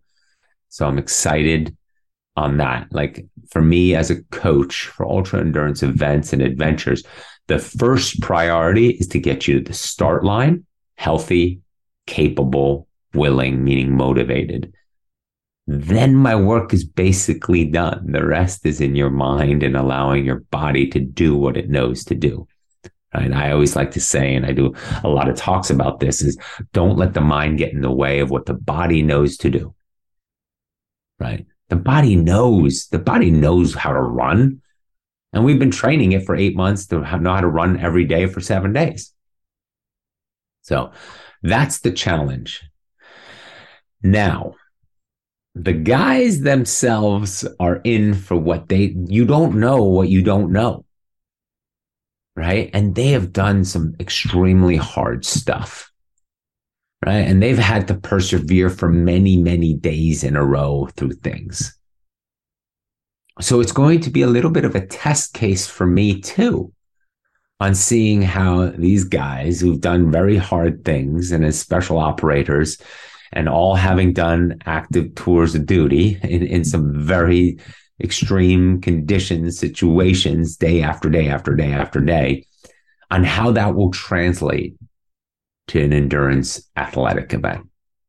So to answer the question in a long way, I haven't given them any tools yet in that respect, because I know I'm going to be there with them and I can have these conversations with them on the plane while we're running. Like, I did a marathon this past weekend. I was in Clearwater, Florida, for one of my companies, and I had an opportunity. I ran the marathon on Sunday, and a former NFL tight end was running the marathon too, and is a friend of mine. And I got to him at mile 21. And he had already said to me, Chris, my goal is to break 4 hours. I've been training for this. I'm pretty excited to do it. And I saw him at mile 21, and I could see him down the road. I mean, he's tall. He's a big guy. I mean, you can tell those in the marathons. They usually stand out. And I could see him, and I started yelling. I was like, you took it out too fast. Because if I'm catching you, that means you paced it wrong. But for the next 5 miles, I was in his head. I was standing, running shoulder to shoulder right behind him, just talking. Like, who do you want to be at the end of this? You will not have this opportunity again to be at mile 21, set up for a sub 4 hour marathon and be this fit and be this healthy. Let's not waste this opportunity. And when you close your eyes in a week from now, you're not going to remember the pain you're in right now. And I'm yelling. People around us are like, can you just yell at us for the next 4 or 5 miles? But that's going to be the scenario. I don't know what we're going to need, but whatever we're going to need, I'm going to be ready for it for them. And we're going to do this. I have an athlete right now doing the 7 continents, the World Marathon Challenge, what I call the retail version. His knee is screwed. I mean, it's really effed up. He can't run on it. He is walking, shuffling, dragging his leg. He's already 3 marathons done. And I talked to him on the phone the other day. I was like, listen, this is not a question of if you're going to do it. It's a question of how. And you chose the hard path, and I'm proud of you. Anybody can do this when they're fit. Anybody can do this when they're prepared. But guess what? You're broken. You're choosing the hard path, and your memories and your experience, because I say there's stories in the experience. We're all going to experience 7X, but our story of how we're experiencing is different for each one of us. And his story of doing 7 marathons on 7 continents in 7 days on one leg, it's going to be awesome. But he's in it right now. He's in a hard, hard place, and has doubts. And what am I doing? But that's the mind now. Well, another added element to this, the first stop, which will be 2 weeks today, will be at Antarctica. The next stop will be Perth, Australia, in the middle of their summer. So you couldn't have 2 more extremes, I would think, at that 1 month. Yeah. What challenges are you looking at with the very cold versus the very hot? Yeah, I was looking today. We're getting some cold weather coming in. Those guys ran 2 days ago in Antarctica, and it was minus 18 with a wind chill of minus 32. And ours is looking to be a high of minus 23 currently. It's the long range with a wind chill of minus 45. Oh, God. So it's not quite of what they expected. We were thinking originally around 0 to minus 10. But we've got some weather coming in. So I was telling those guys earlier today or yesterday, I was like, start thinking about that jump, what our backup is with regards to weather and the windows that we're finding. Let's get some intel on that area. But that being said, yeah, the next day, Perth today, because those guys were running Perth today, they were delayed getting out of Cape Town. They did Africa second. So they started in Antarctica. They did back to Cape Town because they met in Cape Town. So they did Africa and Cape Town, and then they went on to Perth. They were a little bit delayed. So they lost some hours, but they're still within the 24-hour windows. So they didn't go the extreme we did, but it's 97 degrees right now in Perth, and it looks like it's going to stay pretty steady between 100 and 95 degrees in Perth. So we're going to go from minus 23 to plus 95 in a matter of 11 hours. It's going to be awesome.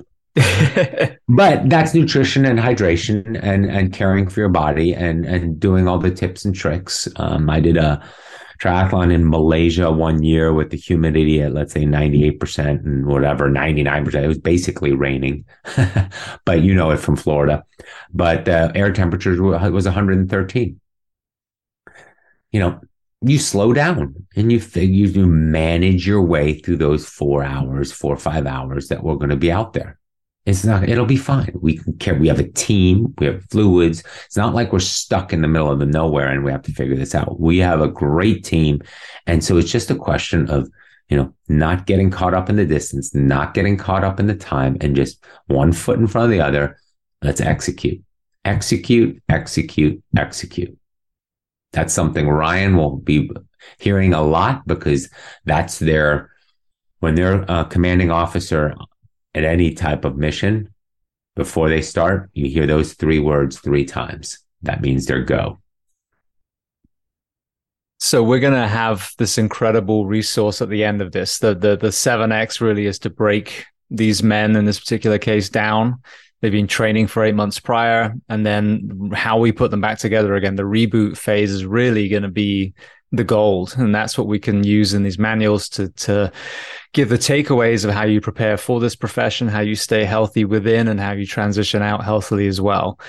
One area that I'm so passionate about, because I've literally watched it kill my friends, is sleep deprivation and the power of sleep. This community that I work in, I don't think the average person has any idea. The average firefighter works 56 hours a week. So that's, 3 nights without sleep, depending on how it falls. A lot of places that I worked in most of my career, and even the one that protects my family at the moment, they are understaffed. So now they're told at 7 a.m., you can't go home. You have to stay for another 24. Now you're looking at an 80-hour work week. We've got injuries galore in the first responder professions. We've got these mental health problems. We've got weight gain. We've got cancers and strokes. From a performance side, and then if you have a longevity perspective as well, talk to me about how sleep is valued in these elite athletes that you work with from the longevity and the performance stance.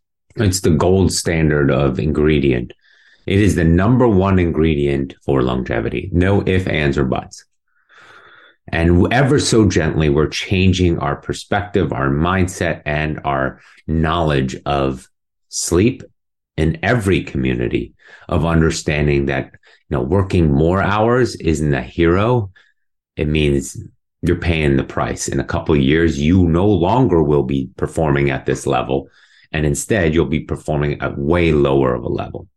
And the long-term cost of this is going to be your health, right? Health is wealth. You can be oh so wealthy in the world, whether you're a Wall Street banker and you're proud of your 100-hour work weeks. Great. You're sitting on a bunch of money, but you're sick.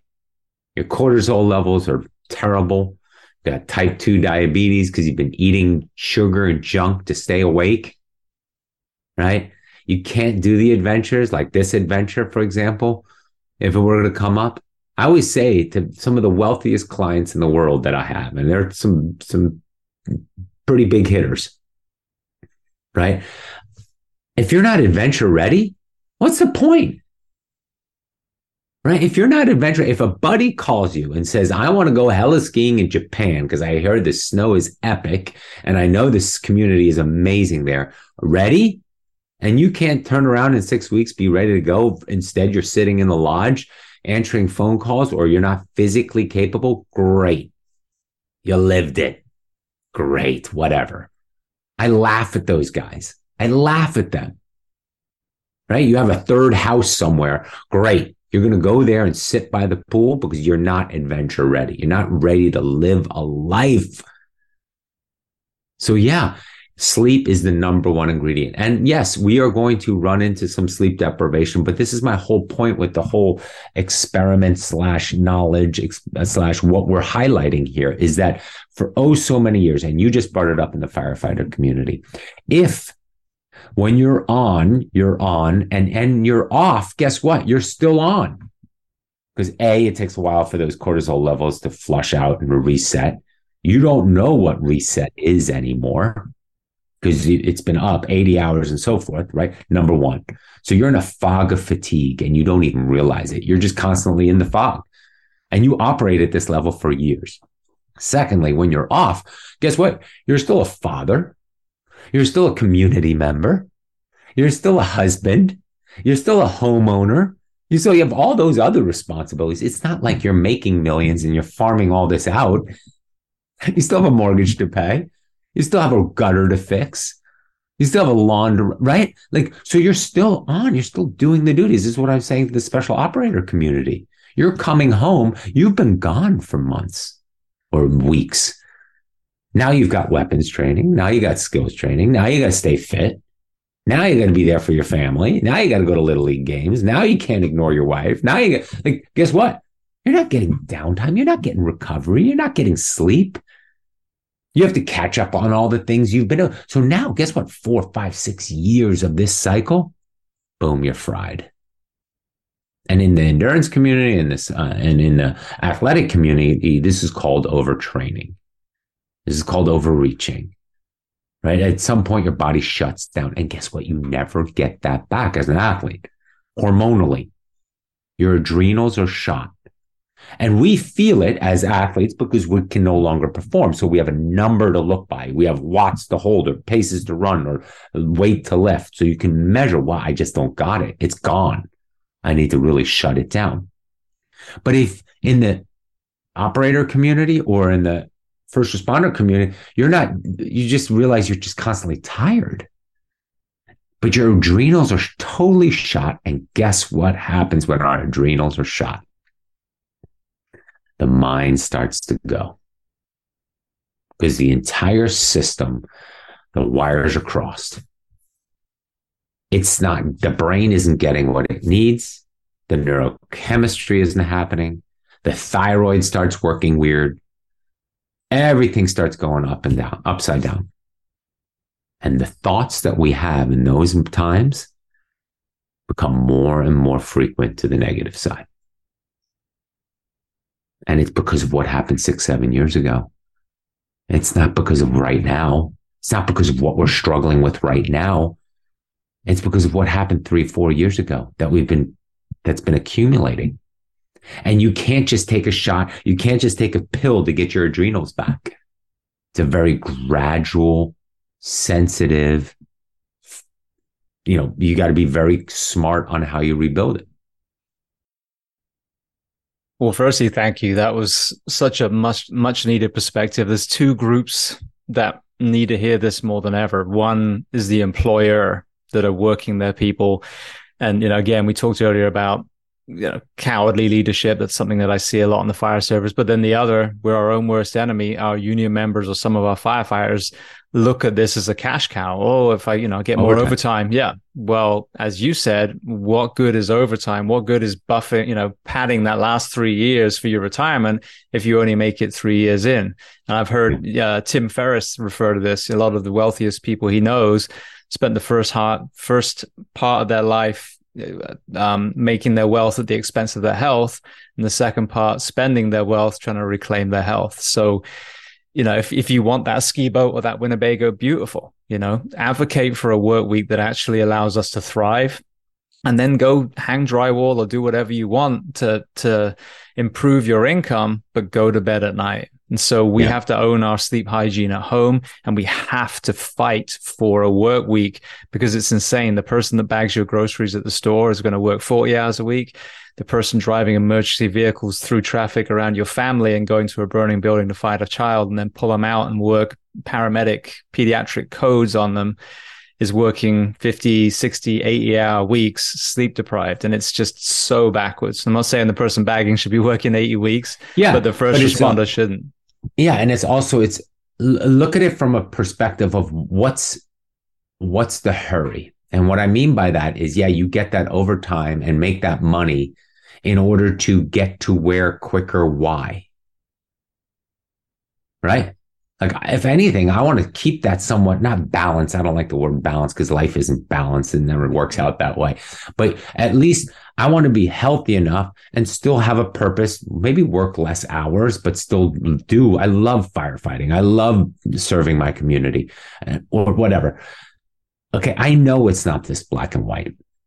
Right? Some people need the money, and many people need the money, and they have responsibility. They want to provide opportunity for their kids, college funds, and so all this crap isn't getting cheaper, right? And they want to provide for their wife and just make it better, right? And so there's a totally different motivation behind that. But again, whether it's what Tim said or in other aspects, who do you want to be on the other side of this? Are you just going to be unhealthy and miserable and not able to go on that hiking trip or hunting trip or fishing trip with your kids? When they come home from college and they want to do something fun, they're in the prime of their life, 23, 24, 25, or in college, right? And they want to do something fun. And you're not capable because you're physically exhausted, wrecked. Right? I'm sorry. I'd like to live it. I'd like to live it with my kids and the lifestyle I want to live until I'm 80, 85, 90. I don't think there is even a barrier. I have a friend of mine. He's a client, but he's also a good buddy. We're both competing. He said to me a few years ago when he was like, Chris, I want you to help me to race Badwater. Badwater is an ultra marathon from Death Valley to the top of Mount Whitney. And it's the hottest foot race in the world. Your shoes melt and all kinds of stuff. It's 135 mile race, where temperatures at Death Valley and on the road, because you're running on a black asphalt, can get into the 120s. It's a brutal. And then you climb a 8,000 foot mountain on the way that you reach 12,000 feet in height. So it's a brutal race. But he said to me, he's like, I want to be the oldest guy. I want to just be a fit old guy. I want to win the Masters and I want to set records. And I was like, yeah, you got a problem there because I want to do the same thing. Right? Like, that's fun. Think about that. That's fun. Like, okay, all right, maybe you're not interested in that, but maybe you love deep sea fishing. Maybe you love golf. Maybe you love jumping out of planes. Do you want to do that when you're 60? When you're 70? Heck yeah. Now I'm in a place where I'm financially secure, or maybe not, but at least I can live my life. I want to keep working because I want to have a little bit of money coming in then. Retirement is overrated. I'd rather be healthy, making a little bit of money, having a sense of purpose, and living the adventure of this thing called life all along. Well, I would argue as well on that same exact theme. Imagine the money you would save if you were healthy. Because a number of people I know that are my age that are on testosterone replacement and statins and, you name it, how much does that gamut of meds, those copays, those doctor visits, those scans, you could all be using that to travel and, use your health and take it around the world. For sure. Yeah, health is wealth, like you said, right? And again, I don't want to just survive this life. I want to thrive. There's always that choice, thrive or survive. And what you're doing now, you're making choices. And that's another thing with regards to hard things and easy things. Whether it's we tell our teenagers, but I still tell it to myself all the time now. The things you're doing now, Chris, you're making choices for what happens in 5 to 7 years from now. Never forget that. Right? And so I say yes to things now that maybe, no, all right, we're going around the world. I'm said yes to something, I'm literally flying from Dallas to ice camp in Minnesota to be in the freezing cold for 48 hours and plunging into an ice lake, right? Why not? Right. And then, and I've got to do other things the rest of the year, but it's like, that's living. Absolutely. Absolutely. Well, we are coming up on 2 hours. I have a few closing questions if you have time. Yeah. All right. Sure. Beautiful. Well, the first one I love to ask, is there a book or are there books that you love to recommend? It can be related to our discussion today or completely unrelated. I was on this desk earlier, but I think my wife took it with her. War of Art by Steven Pressfield is amazing. It's highly recommended. I recommend it all the time. It talks about the resistance and how we have an opportunity every day to face this thing called resistance with a capital R. I love Steven Pressfield. He also is an amazing nonfiction writer about, the Spartans and the Marine Corps and some famous battles and stuff. But War of Art is a powerful one. That's one of my favorites. Yeah. And along those lines, some a little newer is Seth Godin's The Practice, but it's similar, right? In that, what is your practice and how are you choosing to do hard things? Fantastic. All right. I had Pressfield recommended just a couple of interviews ago as well. And the Gates of Fire is one I got to get myself Gates reading. Of Fire, yeah. It's a great one. Battle of Thermopylae. Yes. Yeah. And then again, how that pertains to so many of the professions that are listening now. Yeah. So what about a movie and or documentary that you love? Oh, it caught me off guard with that one. Movie or documentary that I love. That's a good one. I mean, the typical, the cliche ones come, from Braveheart to Gladiator and those types of things, right? Because, but I'm not sure that's the right answer with regards to what really resonates with me the most.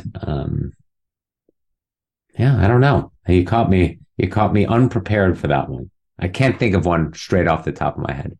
Okay, I'll take the other ones. Braveheart, the Australian that liberated Scotland. That works. Love that. Love that. Oh, and the next question, is there a person that you recommend to come on this podcast as a guest to speak to the first responders, military, and associated professions of the world? Yeah, I wish I had some heads up. But I mean, it's good. You're trying to get the raw knowledge out of it. I'm a big fan of the special operator community. I love Jocko Willink, right? Met him a few times. He's a great guy. Who I also like is, and he's a friend of mine and a client, is Jesse Itzler. He's a great guy. Wrote the book Living with a SEAL. And just his perspective and his public speaking tour right now is really amazing. If anybody has an opportunity to see him, and who's also really good and who has a really good perspective for grit, mental toughness, and faith and doing hard things is Chad Wright. He was a SEAL as well. Yeah, he's a Navy SEAL. I work with him in a fair amount of different endeavors, and I respect him a ton. Again, kicking out the other side, taking off the uniform. And trust me, he's had his struggles too, but he's living in it, and he's trying to, wake up every day and make it work. And he's had his struggles. But what's beautiful about him is that he's open about it, and he shares, and he's vulnerable, but he's a very, disciplined man. And how he communicates that message, I really respect him. Brilliant. Thank you. Well, yeah, I'll have to see, once we get on the plane, we'll see if we can work out joining up and getting those guys on as well. So thank you. Yeah. Well, he'll be following us anyway. So I'll send him a couple of texts from the trip. Beautiful. Perfect. All right. Well, then the very last question before we make sure everyone knows not only your site, but your podcast. What do you do to decompress? What do I do to decompress? Well, I don't get a lot of vacations, and it drives my wife bananas. But when I go on vacation, I do nothing. I literally do nothing. I can sit on a beach for 6, 7, 8 hours and just do nothing and stare into space. So that is definitely something I look to do. Like after this in March, we're going to take a 1-week vacation and just completely get away. And not that we're filling it. It's not one of those where you fill your agenda with a variety of things you want to do. It's like, no, I'm going to park somewhere. But I do get my sleep. I am very, focused on my sleep. I do go through these waves of a lot of work and a little work. I mean, not my day-to-day work, but where travel and expeditions and crazy adventures come up. Like I was home for the first time all of 2022 for 6 weeks at a time, just now from December until about 2 weeks ago. And that was fine. I didn't have to do much of anything. Like we ran and prepped for the 7X, but other than that, it's fine. Just sleep and good food and resetting at home, reading books and quiet time. And then life gets crazy again. Like then February is basically crazy. March will be crazy, and I might have 2 weeks of reset before I think I'm riding my bike across the country and from San Diego to Atlanta in April. So it never ends, but I'm very specific in going through waves and listening to my body. And that also happens in years. I have a year where I have a ton of events and a lot of physically demanding things.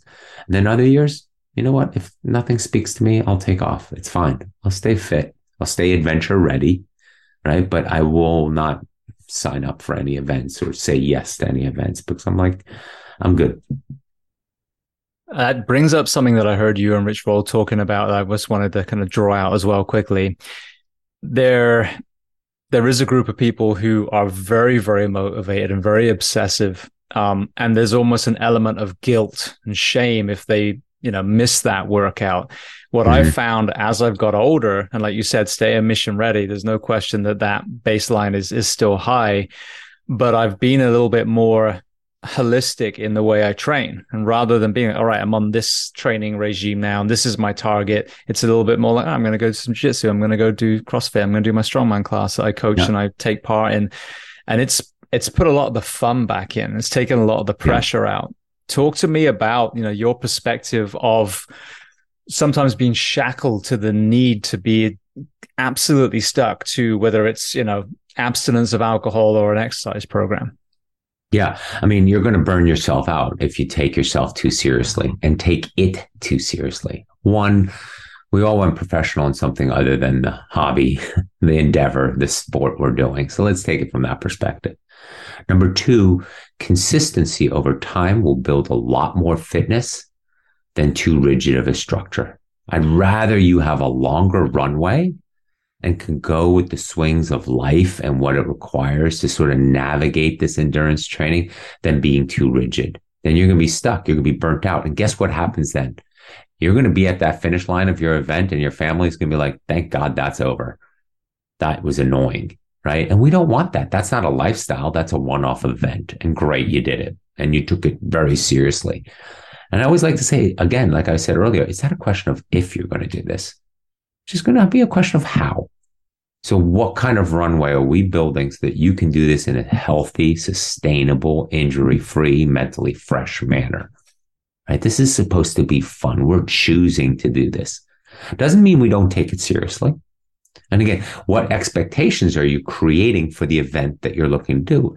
If you set those expectations very high, you need to understand, well, that comes with some costs, right? That comes with maybe, abstaining from alcohol, going to bed early, all those things.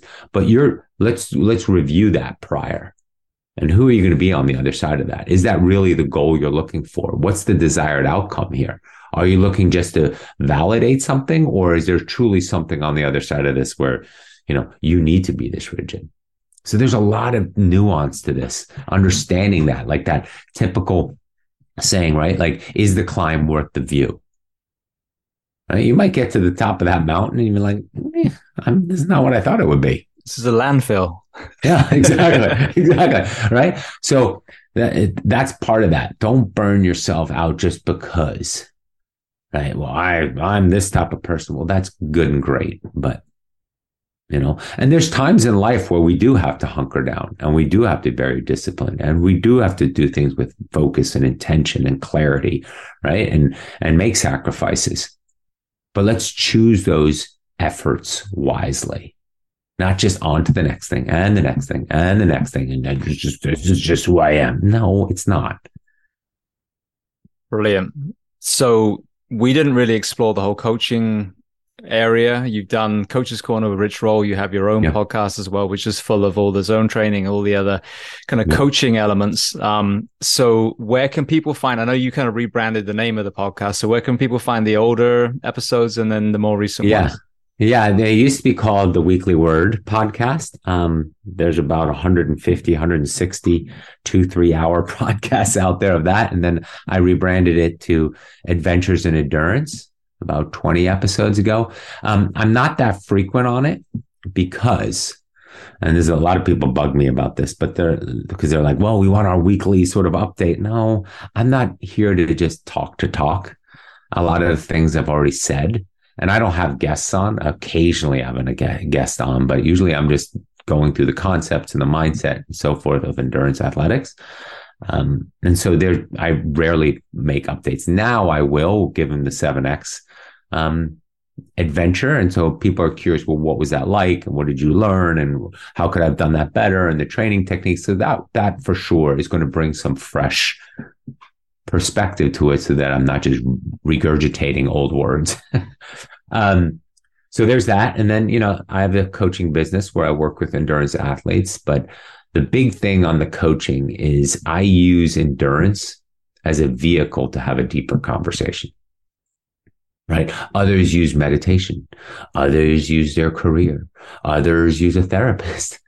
But to me, endurance is a vehicle to show how consistent you are, how you behave over time, what your blind spots are, what you're struggling with. And it comes up. Over time, I get to see the pattern of who you are. Because guess what? How you do one thing is how you do everything. And so the endurance athlete version of you will highlight to me, hey, you know what? What am I noticing here? So it requires the athlete not only to have an interest in an endurance outcome, of course, but also to grow and progress and be vulnerable and discover more about themselves. Like I was saying earlier, it's about working in as much as it is about working out. And who you kick out on the other side with endurance potential and having learned more about yourself, that's the version I want to send out into the world. Brilliant. Well, you mentioned about coaching first responders military for free. Yep. I know I've had some guests who are in either of those that are, endurance runners, cyclists, etc. Where can people find the website to learn more about you? And if they wanted to reach out to you? Yeah, you can just send me an email at chris@aimpcoaching.com, and the website's aimpcoaching.com, and that's AIMP coaching.com. And advancing the integration of mindset on performance. That's what AIMP stands for. So, well, Chris, I want to say thank you. We've been chatting for well over 2 hours. It's been an amazing conversation. I love this kind of long form because, the rabbit holes are all over the place. But I'm so excited for joining you on the plane and watching, this, as you said, watching these athletes go through their physical and mental journeys, but also the knowledge that you shared. And I want to thank you as well for, offering your services for first responders, because they need all the help we can get. As you mentioned, if Division 3 athletes get a higher level of care than our tactical athletes, then that needs to change. So I just want to thank you so much for being so generous with your time today. Absolutely. I love it. And this is the community that I care for sure.